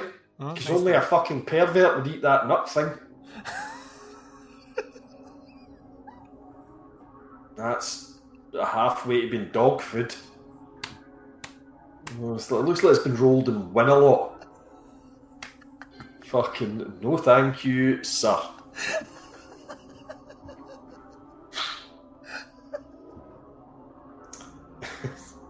It's a year later. I rolled the Win-A-Lot. 1 year later, Size Queen's visiting the jail that Mickey and Mallory are being held in. Tommy Lee Jones is the warden. Tommy Lee Jones is brilliant in this. It's just like, once again, well, Tommy Lee Jones, what I love is, like, I love Tommy Lee Jones, but after The Fugitive, right after The Fugitive, for the most part, Tommy Lee Jones was fucking shit hot. Could do whatever he wanted and want him. And but I think he unfortunately got typecast into some performances in the late half of the 90s, certainly into the 2000s. Like when he did Two-Face and stuff like that in the Batman movie. Yeah, it was just like, he was a hot commodity, right? And as a result, I think he's in movies that he shouldn't be in. You know what I mean? You know what like I mean? Two-Face in the Batman movie. yeah, he's doing roles that he maybe shouldn't do. And his two appearances here in the Oliver Stone movies, which are like 2-3 years apart, like he plays like openly homosexual character in the JFK movie. JFK, yeah. Fucking brilliant. He's absolutely brilliant. And then in This Is the Warden, he is fucking brilliant. Yeah. And it's once again, it's a stark reminder of how versatile he is, because those roles could not be any different if they tried. Yeah. And I think he is. I want the moustache. I want the haircut. I want to be able to wear the clothes that he can wear and not look like a dickhead. Yeah. That's all I want, Baz. It's the manicness, if that is a word, that he portrays at points in this. One of the things I specifically didn't include in my note, but I'm going to fucking talk about it. He has these little pincer caliper It's things the greatest thing. that he grabs cons by the nose, flipping the septum. Yep, to basically keep them keep them in order. Which I think that's such a weird detail. It is, but so you see him do it on one of the cons at one point in this. But there's a bit later on where Mickey's getting interviewed, and Mickey kind of startles everybody, and he rises to his feet, flailing madly to get this little thing out, and it is just the best. It's one of those little bits in movies that occasionally I'll just see this little 2-3 second bit and just rewind it over and over again. Killing. Yeah. I'm the same. Because you think the way he's panicking, you think he's reaching for a gun because it we clips. He's got his wee fucking pincers. Yeah, right. So Size Queen's visiting the jail. Big Tommy Lee's the warden. Mickey and Mallory, I think it rhymes off, they've killed about 8 people in the jail since they got there, kind of thing. They're like, Tommy Lee hates them. He goes on about how they're the worst degenerate scum he's ever come across, and blah blah blah. He's southern as fuck in this film as well. It really is. He's never been as southern as this until you watch No Country for Old Men. Which I like to think is his character years on. And basically the whole prison's like a kind of powder keg just ready to blow. Tommy Lee's wanting them out, so he's arranged to have them transferred to a kind of mental facility, and he's brought Size Queen in to transport them. With Jason Statham their ass. And I have never seen any of those transporter movies, so if that fucking queer didn't work, I apologise. I mean, he drives criminals, but he is a criminal, so... Well, in fairness... Let's skip on. Well, in fairness, can we say that Size Queen is a good guy in this movie? He's murdered some folk. That's true. Yeah, so he's a... No, Baz, I'm going to say, that's a fucking great comparison. Yeah, well thank done. you. Well done, Baz. I thought so. Yes. But the plan is that he's going to kill them. Wink, wink, nudge, nudge, because he's a celebrity cop, no one will question him, and if anything, he's doing the world a favour. He's standing up for justice. Goddamn American way. The American way, that's right. Oh, say, can't you see? I'm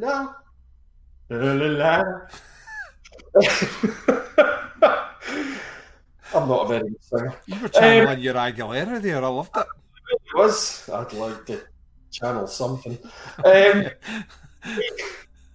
Wait, do you know, I actually caught myself the other day fucking watching some of her videos on YouTube, like the back in the 90s.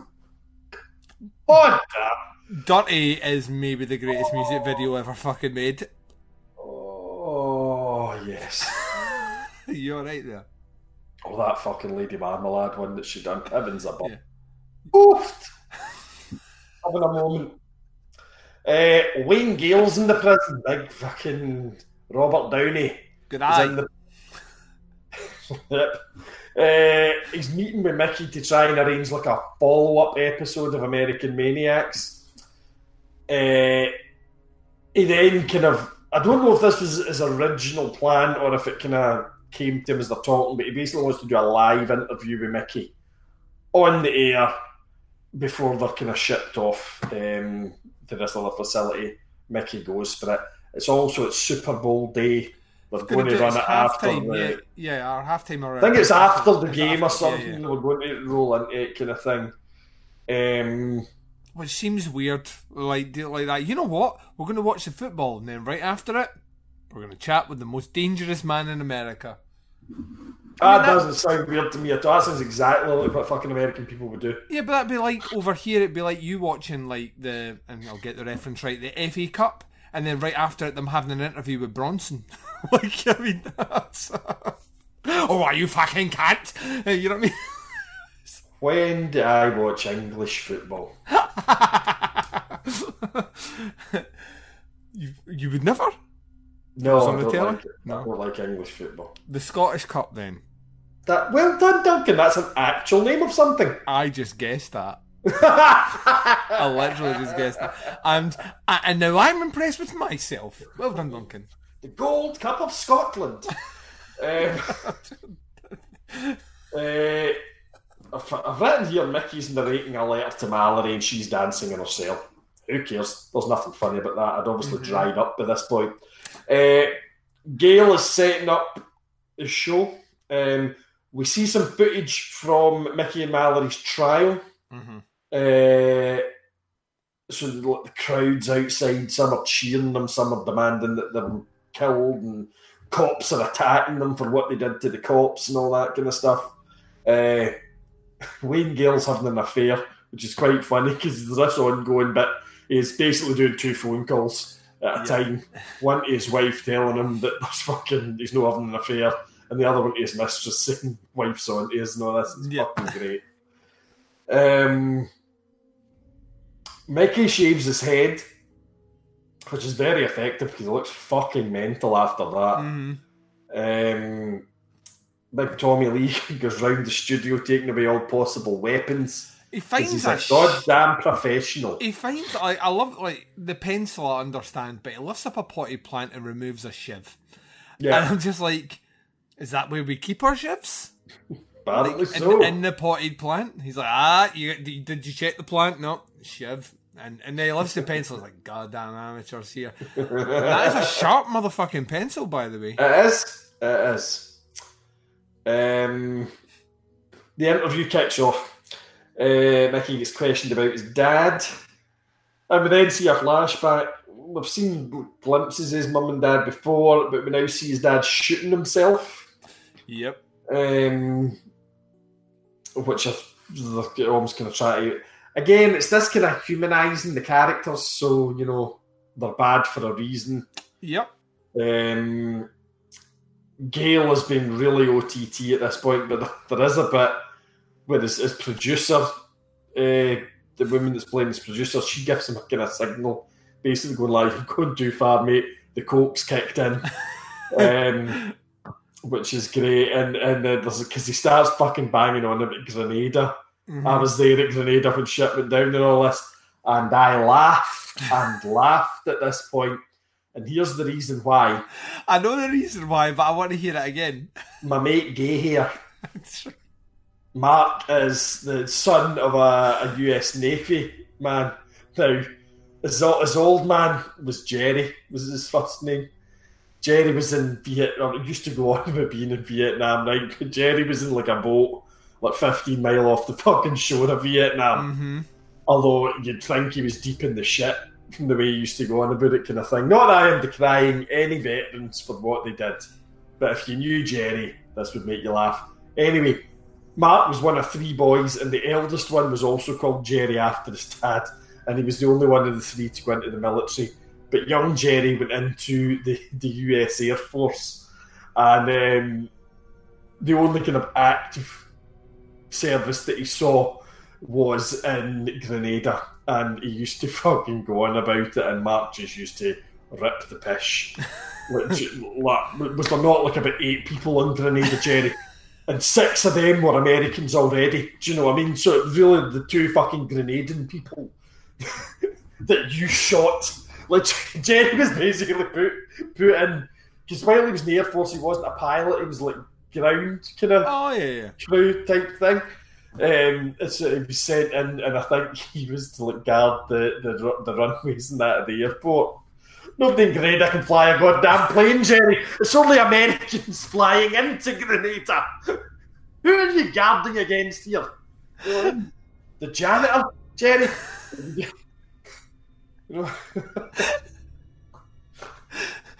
Fucking Grenada. What a shit invasion. And we had the Falklands. Do you know what I mean? Yeah. Anywho, let's not get started on that.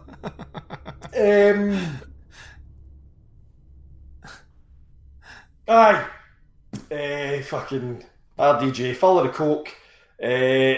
Mickey's just talking a load of this pseudo-intellectual fucking pish at this point about wolves and deer and all this kind of stuff.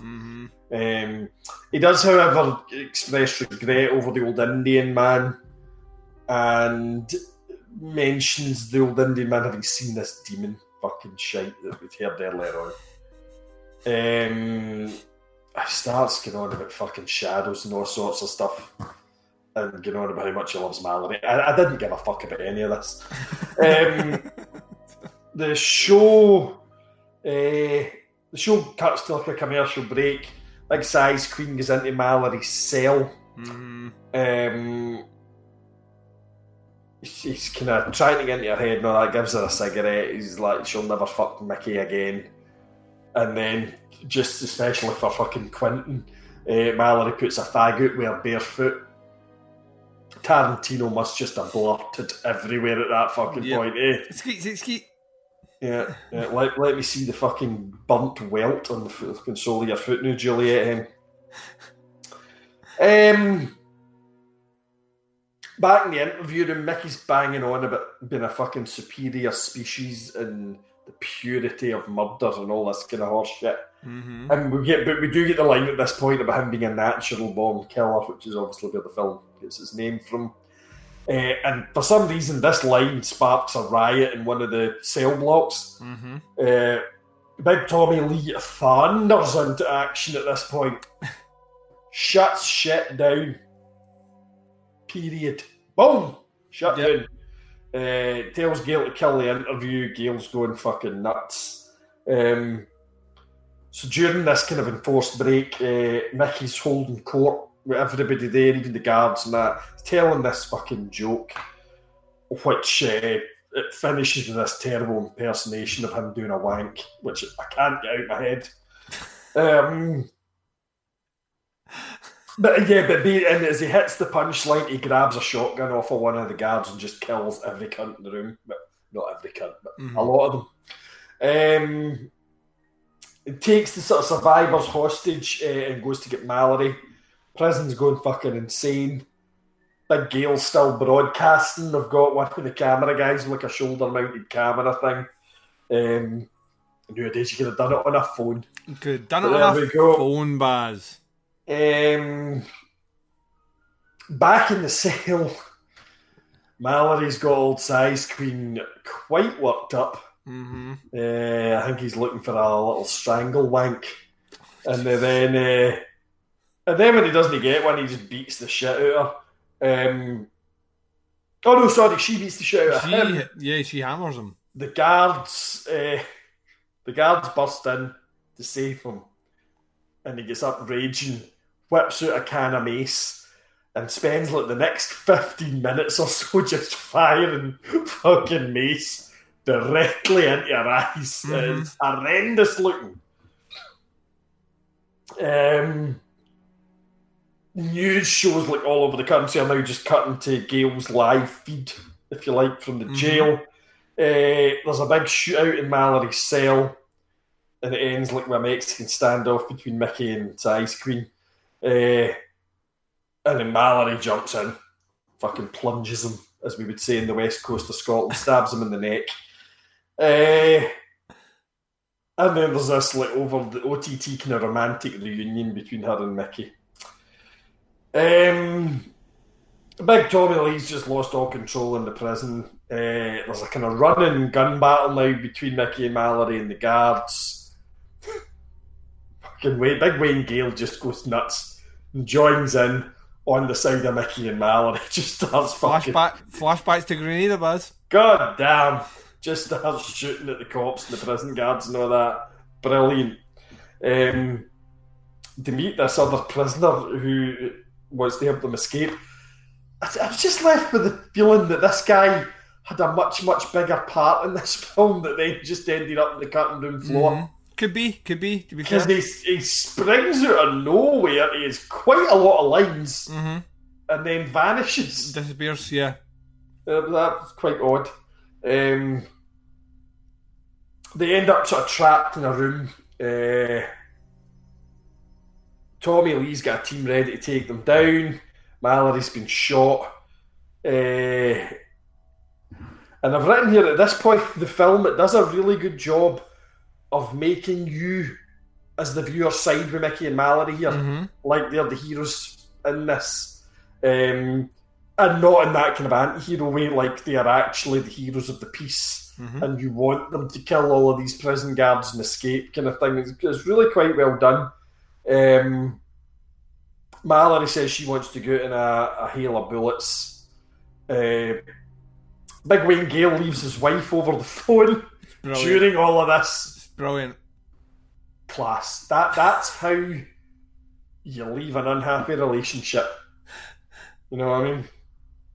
I'm fairly sure he also fucking phones his mistress and says that he's going to stick a hot pepper up her arse.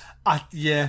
I mean, he's in the shit now, Baz. He is deep in it, and I am going to try that. Although... Not after the nipple tweak. No, and I suspect I'll have to try it on myself first, so I'm not sure how that's going to work out, but you never know. Horses for courses, as they say. I don't know if that's a suitable fucking throwaway saying to chuck in there. Probably not.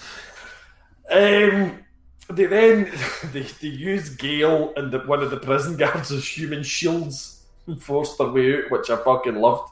And I've written here that Tommy Lee Jones turns into the Riddler at this point. He doesn't, because he didn't play the Riddler. That was Jim Carrey. Yes. He turns into Two-Face at this point. He goes the fucking colour of Two-Face. Yeah. Like when he's screaming the fucking bulging veins on his neck and all that. Amazing. The prison basically gets overrun now by this point, and Mickey and Mallory escape in all of the chaos. They get into Gale's TV van and then make it to the sort of woods. They're still broadcasting on he's still got the camera thing, they're still broadcasting on that.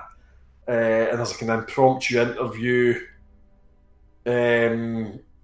Mallory's going on about how the events, fate has brought them back together, wants to have fucking kids at this point.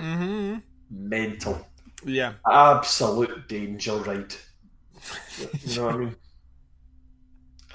You just don't know if she's going to fuck you, stab you, put things in you. And do you know what? I would not care. I know, I was about to say, you're so happy right now. I would get like a little, like, you know, the spinner out of Twister, and just have like pump, peg, stab, piss on,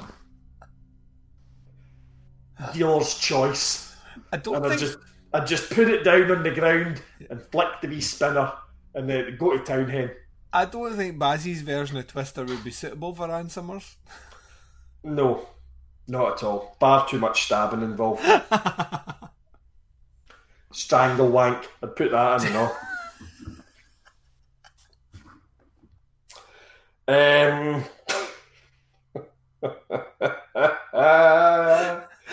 I've just come up with a great visual for our Instagram feed. Right.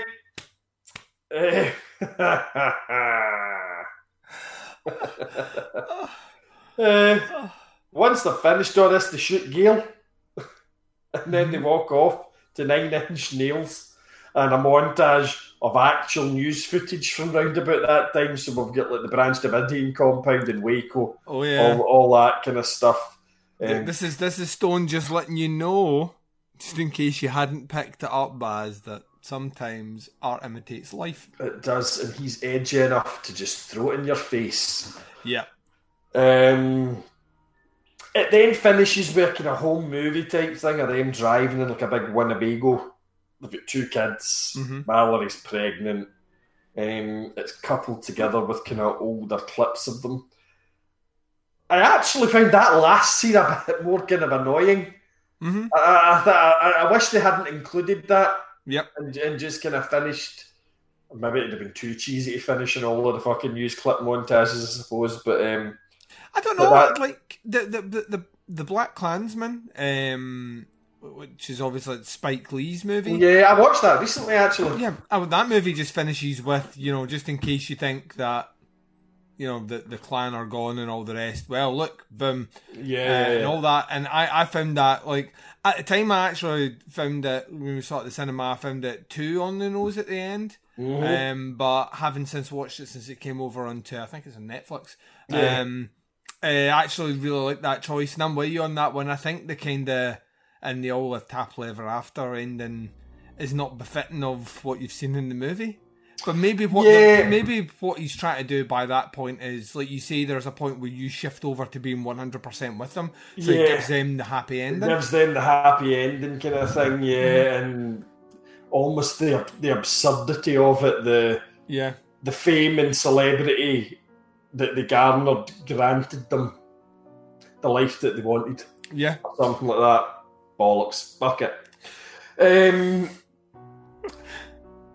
So then I've just got a few lines of notes. This is I've written here a decent movie. It's a very good film.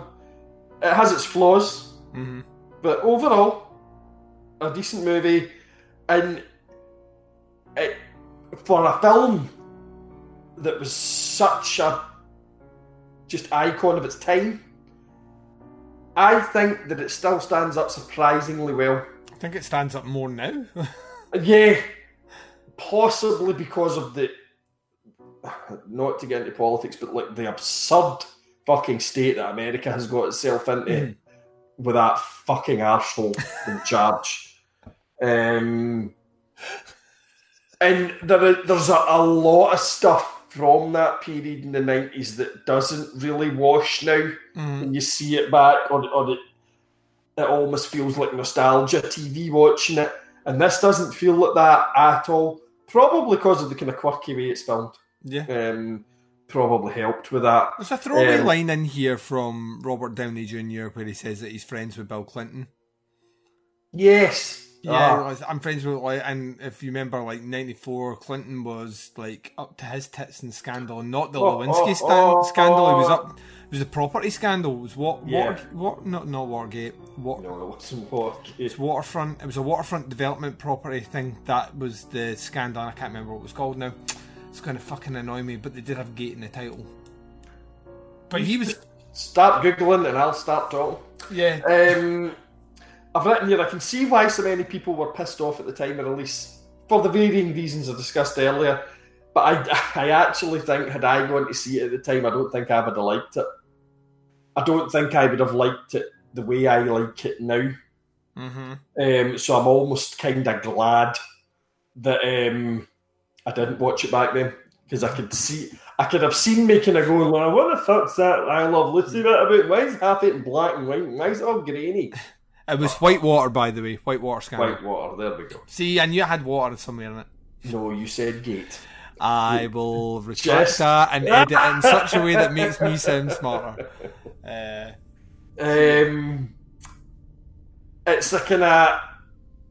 It's an interesting precursor to the celebrity culture, because 94, 95, I don't think the celebrity culture as we know it now and have had for the last kind of 10 to 15 years had really taken off just quite yet. It was there in its fledgling state, and this was a kind of real good premonition of where it would end up. You know, we hadn't had Big Brother by this point, we hadn't had those fucking idiot Kardashians or anything like that, you know, but it's almost uncanny just some of the things that it touches on. 94's a weird fucking year, man. I think you already touched on the fact Kurt Cobain killed himself in the April. In the June, you've got the Bronco chase with O.J. Simpson. All right, yeah. So same time period. So like Natural Born Killers feels like it's burst out of that. Yeah. It's like it's almost like it's almost on some level Oliver Stone's knee-jerk reaction to what he's seeing, what was going on right then, and what it might become. And like you say, I think weirdly enough, a lot of that's kind of bore out. Weirdly, yeah, absolutely. And my final note is that the soundtrack is great. Primarily because it's got Jane's Addiction in it. They were touring with Nine Inch Nails, I want to say, in 93, 94, so... Well, it was Perry Farrell that put on Lollapalooza. Yes, he loved Nine Inch Nails. So yeah. Yeah. I mean, to me, like I say, I've got a couple of... On this watch, being a bit more critical, there was a lot that I started to pick out as quite interesting. I think just in general, I think the fact that Jump styles so much, I think, is to indicate how Americans hop channels. That's my thing. Like, specifically the different styles, you know what I mean? Like sitcom. Now we're watching like a Gone with the Wind thing. Now we're watching the news. And it's cops. And now we're watching just that idea, the kind of channel hopping and the jarring, like, nature of how, you know, once you start getting a lack of interest with what you can channel hop, which is more nowadays than ever before. So I started picking out stuff like that. Obviously, the idea of, like, the effect of OJ, I think, has a huge impact on this. The fact that we're showing you, because, like, 94 is, once again, it's just before things go full on with the, like, OJ changes the landscape in terms of how they report crime, but the shot footage at the end of, I want to say that was one of the Mendoza brothers, at the end. That killed their parents. Yeah, I think that's what court footage of one of them. And then, you know, he's like the Waco and all the rest, and all this thing about, like, look how violent our TV now is, and we do glorify it, and his style. And to be honest with you, even his idea of kind of serial killer worship or serial killer culture, as well, it's interesting that, you know, even Mickey would say in the movie that he's not a serial killer, he's a mass killer, I think is what he calls himself. But he keeps getting referred to as that, as just this way of... And I mean, even the Gale character himself is like that. Listen, you know, the ratings-wise, you were like the top. And then they list off the other ones, like, no. So it's cynically, he's there for the ratings. And, you know, he's unabashedly, like, upfront about that with Knox, and I think that's really interesting. So I think Oliver Stone, my where the movie kind of falls a little bit is, I think he does have a really interesting concept in this movie, and like I say, one that is definitely more prescient nowadays. But I think I don't think there's a subtlety in the way he directs, and I think the movie is overbearing in its visual style coupled with its message. Whereas I think if the message is a bit more hidden and the visual style is more prominent, I think that has an effect. Or vice versa, if it's more subtle but the story itself, its specific meaning is a bit more upfront, I think that also works quite well. But when they're married together in such a way, I like, parts of this movie literally felt like someone was shouting at me. I really did. It just felt like, you know, violence begets violence, regardless if it's on TV and real life. It just felt like it was so oppressive in parts. And I think, once again, maybe that's because television violence, or the reporting of television violence, is so oppressive and you can't switch it off unless you switch the TV off. And maybe that's his message. I thought it stood up really fucking well, though. Acting's brilliant. It's quirky in a way that I can kind of get behind. I now look at a movie like this and I'm surprised that people felt that it was glorifying violence. Then, considering what we now watch fucking now. Yeah. You know what I mean? It's like, it is not that bad. And I know a lot of it was cut out, and Oliver Stone has a director's cut of this, I believe. I've never watched it. But I can't imagine they're shoving in tons more violence. It just feels weird that that's the sticking point, that people... It makes sense. This is like back during the whole, like, kind of right to censor, and, you know, we've got parental guidance on fucking, like, on CDs, and we're really doubling down on violent video games and violent culture and all the rest. I can kind of get that to an extent, that maybe that's why it gets caught up. There are more violent movies than this out about this time period, so I'm surprised this is what we ultimately... But I think it's because it's Oliver Stone, and because it's a big movie, and because it's big named actors are in it, and it's It's the specific. If this movie had been shot like an art house movie, Baz, there would not be this backlash. If this movie was shot like a conventional movie, there would not be this backlash. But because it is so heavily ingrained with pop culture references from start to finish, I think very much like how everyone got swept up. And to be honest, you hit the nail on the head. When you start railing against this movie, saying it's dangerous, kids are going to watch it. Yeah. I mean, yeah. so I almost think it's not necessarily the levels of violence in the film, it's the concept of glorifying violence. So I'm not saying that the film itself glorifies violence, but it introduces this concept of glorifying violence and people being seen as popular and attractive because they are violent. Yeah.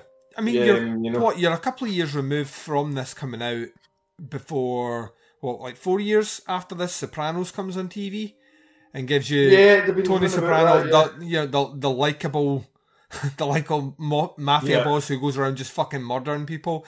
And then a couple of years on from that, Dexter, the sympathetic serial killer who murdered, so culture definitely was definitely heading that way. And Stone, weirdly, is kind of a little bit ahead of his time, possibly. I think so. I think if that movie... I think now, though, if that movie comes out as Tired Hat, it would be considered woke if it came out now. Yeah. If someone made this movie... The nearest comparison I could think of, and it's a fucking amazing movie, is Assassination Nation. I've never seen that. I loved it. I fucking loved it. But it's all about... social media and American violence and all the rest ingrained together. And it does a lot of that, and it's very loud as well and very bright. And it's considered incredibly woke. So I think there's that aspect as well. I don't know, it's a weird time capsule of a movie. Strange, even the choice of music, the way it's shot, the way the actors look. I mean, fucking Woody Harrelson still has hair. I mean, you know what I mean? Although he's starting to thin up top, you actually see that. Thinning. He's so thinning in this movie already, and I feel so sorry for him. But Juliette Lewis is young and fresh-faced, and it's a weird little bubble. And whilst when I saw this the first time, I fucking thought it was the tits.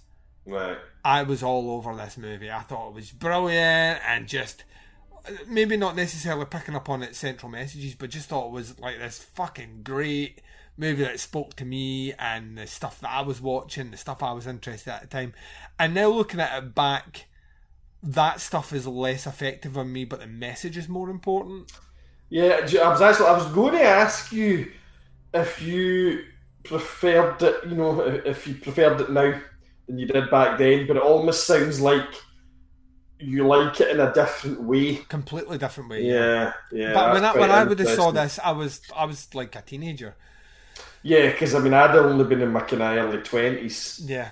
At the time. 94, I'd just left high school. So, I didn't see this movie until I was a bit older as well. Interestingly enough, I'd already seen fucking Last House on the Left and I Spit in Your Grave. I was going to say that. Yeah, but by that point, so, but I hadn't seen this movie and didn't see it a couple of years later. And like I say, I think, interestingly, the stuff that I liked as a teenager was all the visual stuff. The visual stuff and the violence, to be honest. Yeah. Which is probably the message here. And as an adult now revisiting it, the stuff I appreciate more is the message. Even though I do think it's a bit too preachy, a bit too waving the finger, and I don't necessarily know if Oliver Stone is just using it as an idea board, or if he genuinely thinks that this is something we should be concerned about. Because I am the product of, like we were joking about, I'm the product of violent cinema, violent media, violent video games, obsession with serial killers, obsessed with true crime. I've never fucking hurt anyone. Yeah. Well, unless you count my voice on a podcast over thousands of hours, pain. I imagine they probably play podcasts under the state. Me reviewing a Giallo movie to fucking Guantanamo Bay fucking hostages.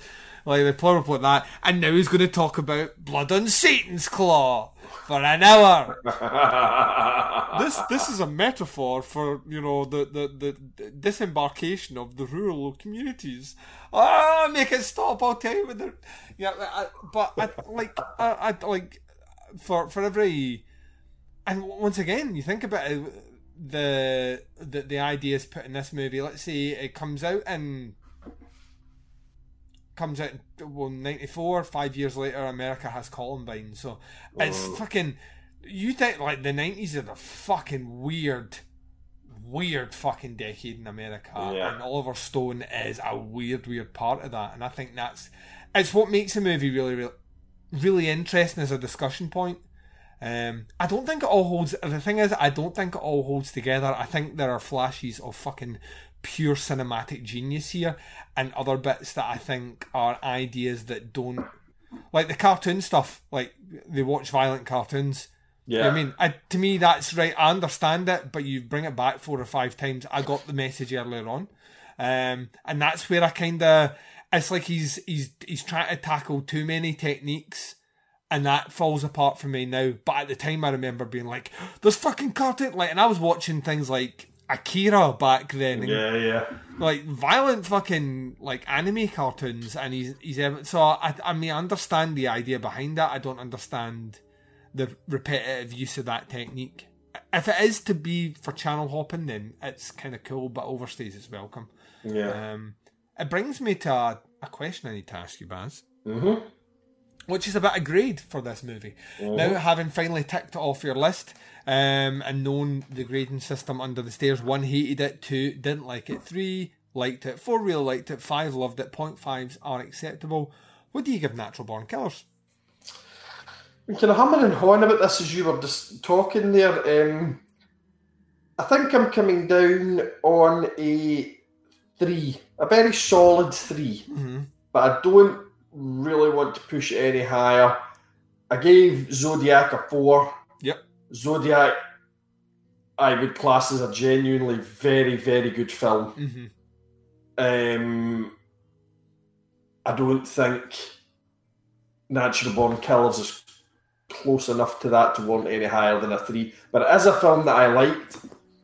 How much I would go back and watch it again, I don't know. But that surprisingly is not because that it's dated. It's more just I don't have other things to watch, to be quite honest.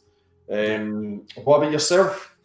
I'm with you. I'm a 3. I'm a 3 with this one. I liked it. I think it's a bit long. I don't think it merits being 2 hours, or just under 2 hours in length at all. And like I say, I think there are flashes in here of what I would say is like auteur level filmmaking. Specifically like the weird like sitcom homage scene, which I think is easily one of the most disturbing things. Not only in this movie, but even in context for 94 is one of the more disturbing scenes. Like stuff like that, where I think it just works as like a standalone kind of vignette. I think it's incredible, but as a whole package, it's a bit messy in bits. I'm the same as you. I don't know if I'll ever go back and watch this movie, and it's not because I dislike it. I just I've revisited it now. It actually has a different message for me and a different meaning because I'm a bit older. I don't think, like, if I ever watched this again, I would watch it like when I was like a senior citizen. You know, an elder. I'd like to see if my opinion on the. I think you can only ever really watch a movie like this at prominent moments in your life where your life has changed. So from teenager to like parent, there's a there's a marked shift in how you view the world. From kind of like the age that I am now to being like retired or something like that, there's a marked change as well. You know, that maybe revisiting a movie like this would gleam a different opinion. I don't think it necessarily would.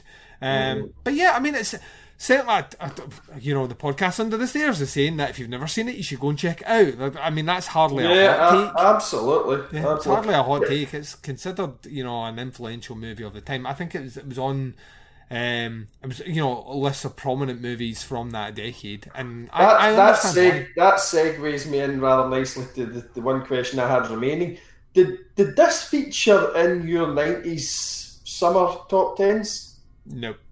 And was that because it wasn't classed as a horror film? Was it discussed at all as being a contender? No, it wasn't even brought up, and I would have loved to hear the argument about it being a horror movie, because there are other movies which the 90s is the first decade notably where there is a blurring of the lines between what is classed as a horror and what is like a thriller, or what Silence of the Lambs and stuff like that. Yeah. What's dealing with darker subject matter, and you can make a case for certain movies. And certainly we had to do it on that series where certain movies, you like the massive conversation about whether The Crow is an action movie which contains horror elements, or is it a horror movie that contains action elements? And my opinion on The Crow is it's a action movie that contains some horror elements. I would never class it as a horror movie. And this kind of sits in the same bubble whilst it deals with serial killers, which generally defaults into horror territory. Serial killer movies tend to be classed as horror movies. There isn't, like, even the violence in this movie is, like, you were talking about even at the beginning here, the opening scene is done in a kind of comic book fashion with the bullet and the knife and stuff like that, which I think sets the tone for the movie. And whilst the movie itself does kind of... There's a definite cartoonish element to the whole thing. Yeah. And the fact, which takes the edge off the violence, which is odd considering the reaction this film got at the time. Yeah. I think if it's a horror movie, it's easier to quantify disliking a movie and chalking it up to, well, it's just another one of those horror movies. If it's a mainstream movie, though, then the difficulty becomes how it might affect, like, horror movies are only seen by a certain demographic. A movie like Natural Born Killers, like you rightly pointed out, the fact that Tarantino's name is even remotely associated with this in 1994. Oh, the zeitgeist was incredible, at the time. Yeah, I mean, people are going to go and see this movie, and as a result, you always get a bigger backlash for mainstream cinema doing things that are considered edgier than you do genre cinema doing things that are considered edgy. So, and that is literally just the way it operates, and I can kind of see that. I would love to hear someone argue that this is a horror movie. I would never consider it a horror movie, and to be honest, I would consider you'd have to come at it from a really interesting angle as to how you think this movie could be considered there. That being said, though, in terms of its purpose on Podcast Under the Stairs, I've reviewed movies that aren't horror movies on this show. And the theme here is serial killers, and this movie, maybe above all the other movies we're going to discuss, there's an interesting point with The House that Jack Built, we'll get to that next week, but maybe above all other movies in this one is the one that's maybe most pertinent to the series as a whole, which is about, the consumption of violent media, specifically how we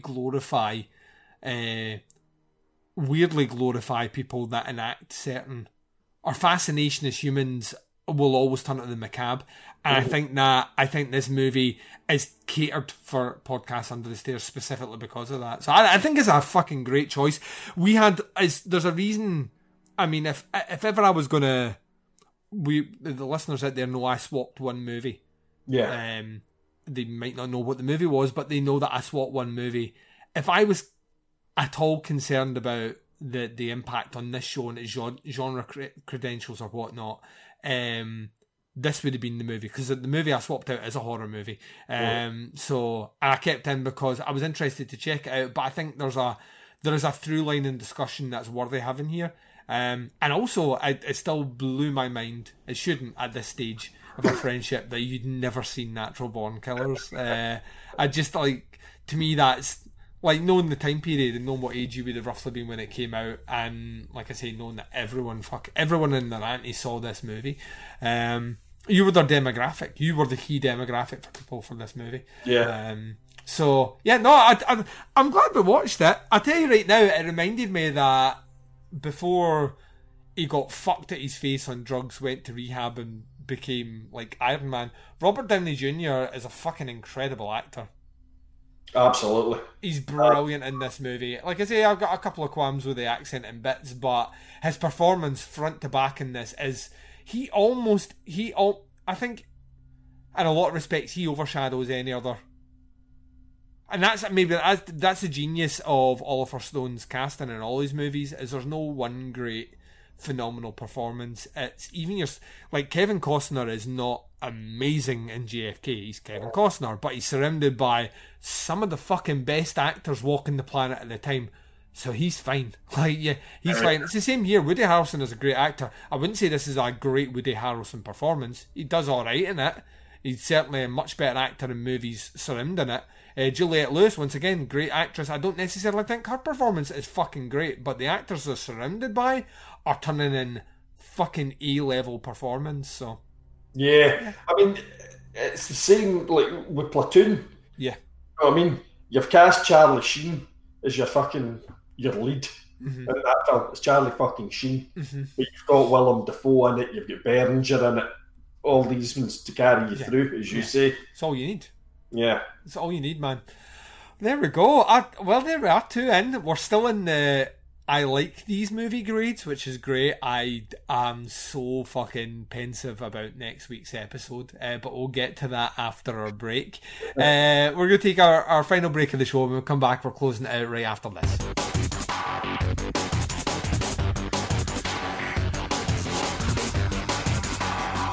You're listening to the podcast Under the Stairs.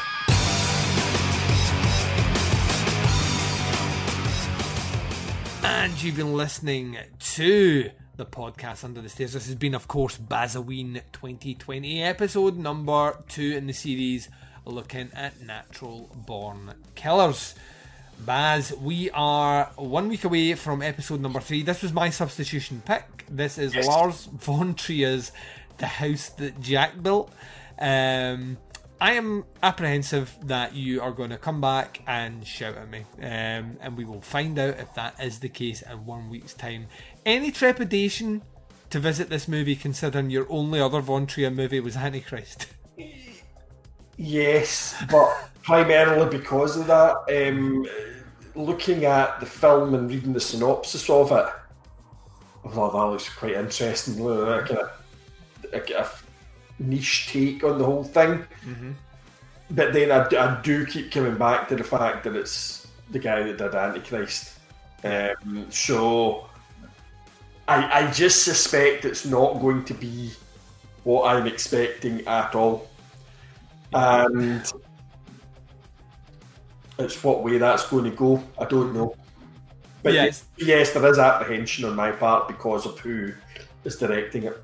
I think you'll either really, really like it, or this just won't be your particular brand of Java. And either way, I think the conversation is going to be absolutely brilliant, and it has once again great performances in it. And this is Von Trier's first movie after the whole kind of being ostracised for being classed as a Nazi sympathiser. So this was his first swing at things, and it was a very divisive movie to put it bluntly. So we'll see where we land. The listeners won't have long to wait. One short week. As always with these episodes, I'm going to forgo the where you can check us out and what's happening and all the rest, because these episodes are all about the Baz and not about anything else. He's also curated a little song for your listening pleasure at the end of this episode. So, as always, Baz, the final word is with yourself. Would you like to say goodbye to our listeners, please? Certainly shall. Thanks for tuning in again, folks. Hope you enjoyed that chat. I certainly had a real good time chatting about this film. One that I'm pleased to have ticked off my list at long last. Should have mentioned, this film in the UK is available on Amazon Prime. It's the only one of the 4 that I didn't need to fucking buy without raking up that again. So it's there for anybody with Prime. It's there to check out, and you can also pick copies up fairly cheaply nowadays, kind of thing. Had a blast tonight. Hope everybody else has enjoyed this show, and we're looking forward to getting into the nuts and bolts of the next one. Oh yes, this is the house that Jack built, yo. Singing it. Oh, I can't fucking wait. Yes, whole lot of Bowie as well in the movie, which just does my fucking heart good. Love some David Bowie. But yeah, we are going to be back in 1 week's time with more action with the Baz, reaching the halfway point of Bazoween 2020. Can you believe we're almost at the halfway mark already? Sad. Heartbreaking. Sad emoji. Yeah, I will be back later on in the week with more podcast content. But until then, wherever you are, whatever the time zone is, and whatever you're up to in this big bad world of ours, please take care of yourself out there. This is Duncan McLeish broadcasting live from under the stairs, and I am signing off.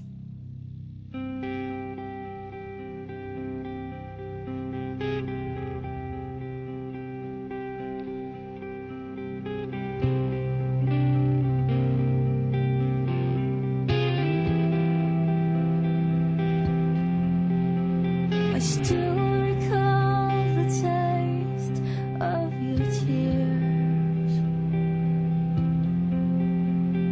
echoing your voice just like the ringing in my ear.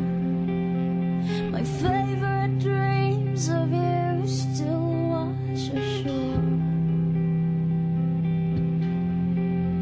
scraping through my head till I don't wanna sleep anymore.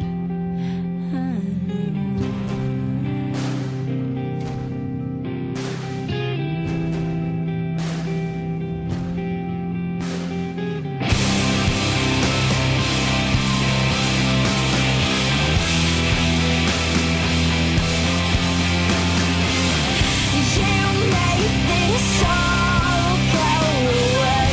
You made this all go away. I just want something.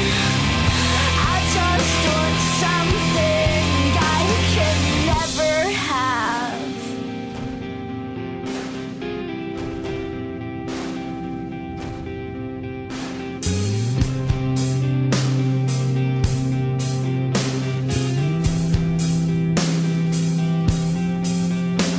You always were the one to show me how. Back then I couldn't do the things that I can do now. This thing is slowly taking me apart. Gray would be the color if I had a heart. Come on, tell me you'll make this all go away. You'll make this all go away. I'm down to just one thing, and I'm starting to scare myself. You'll make this all go away. You'll make this all go away. I just want something. I just want something I can never have.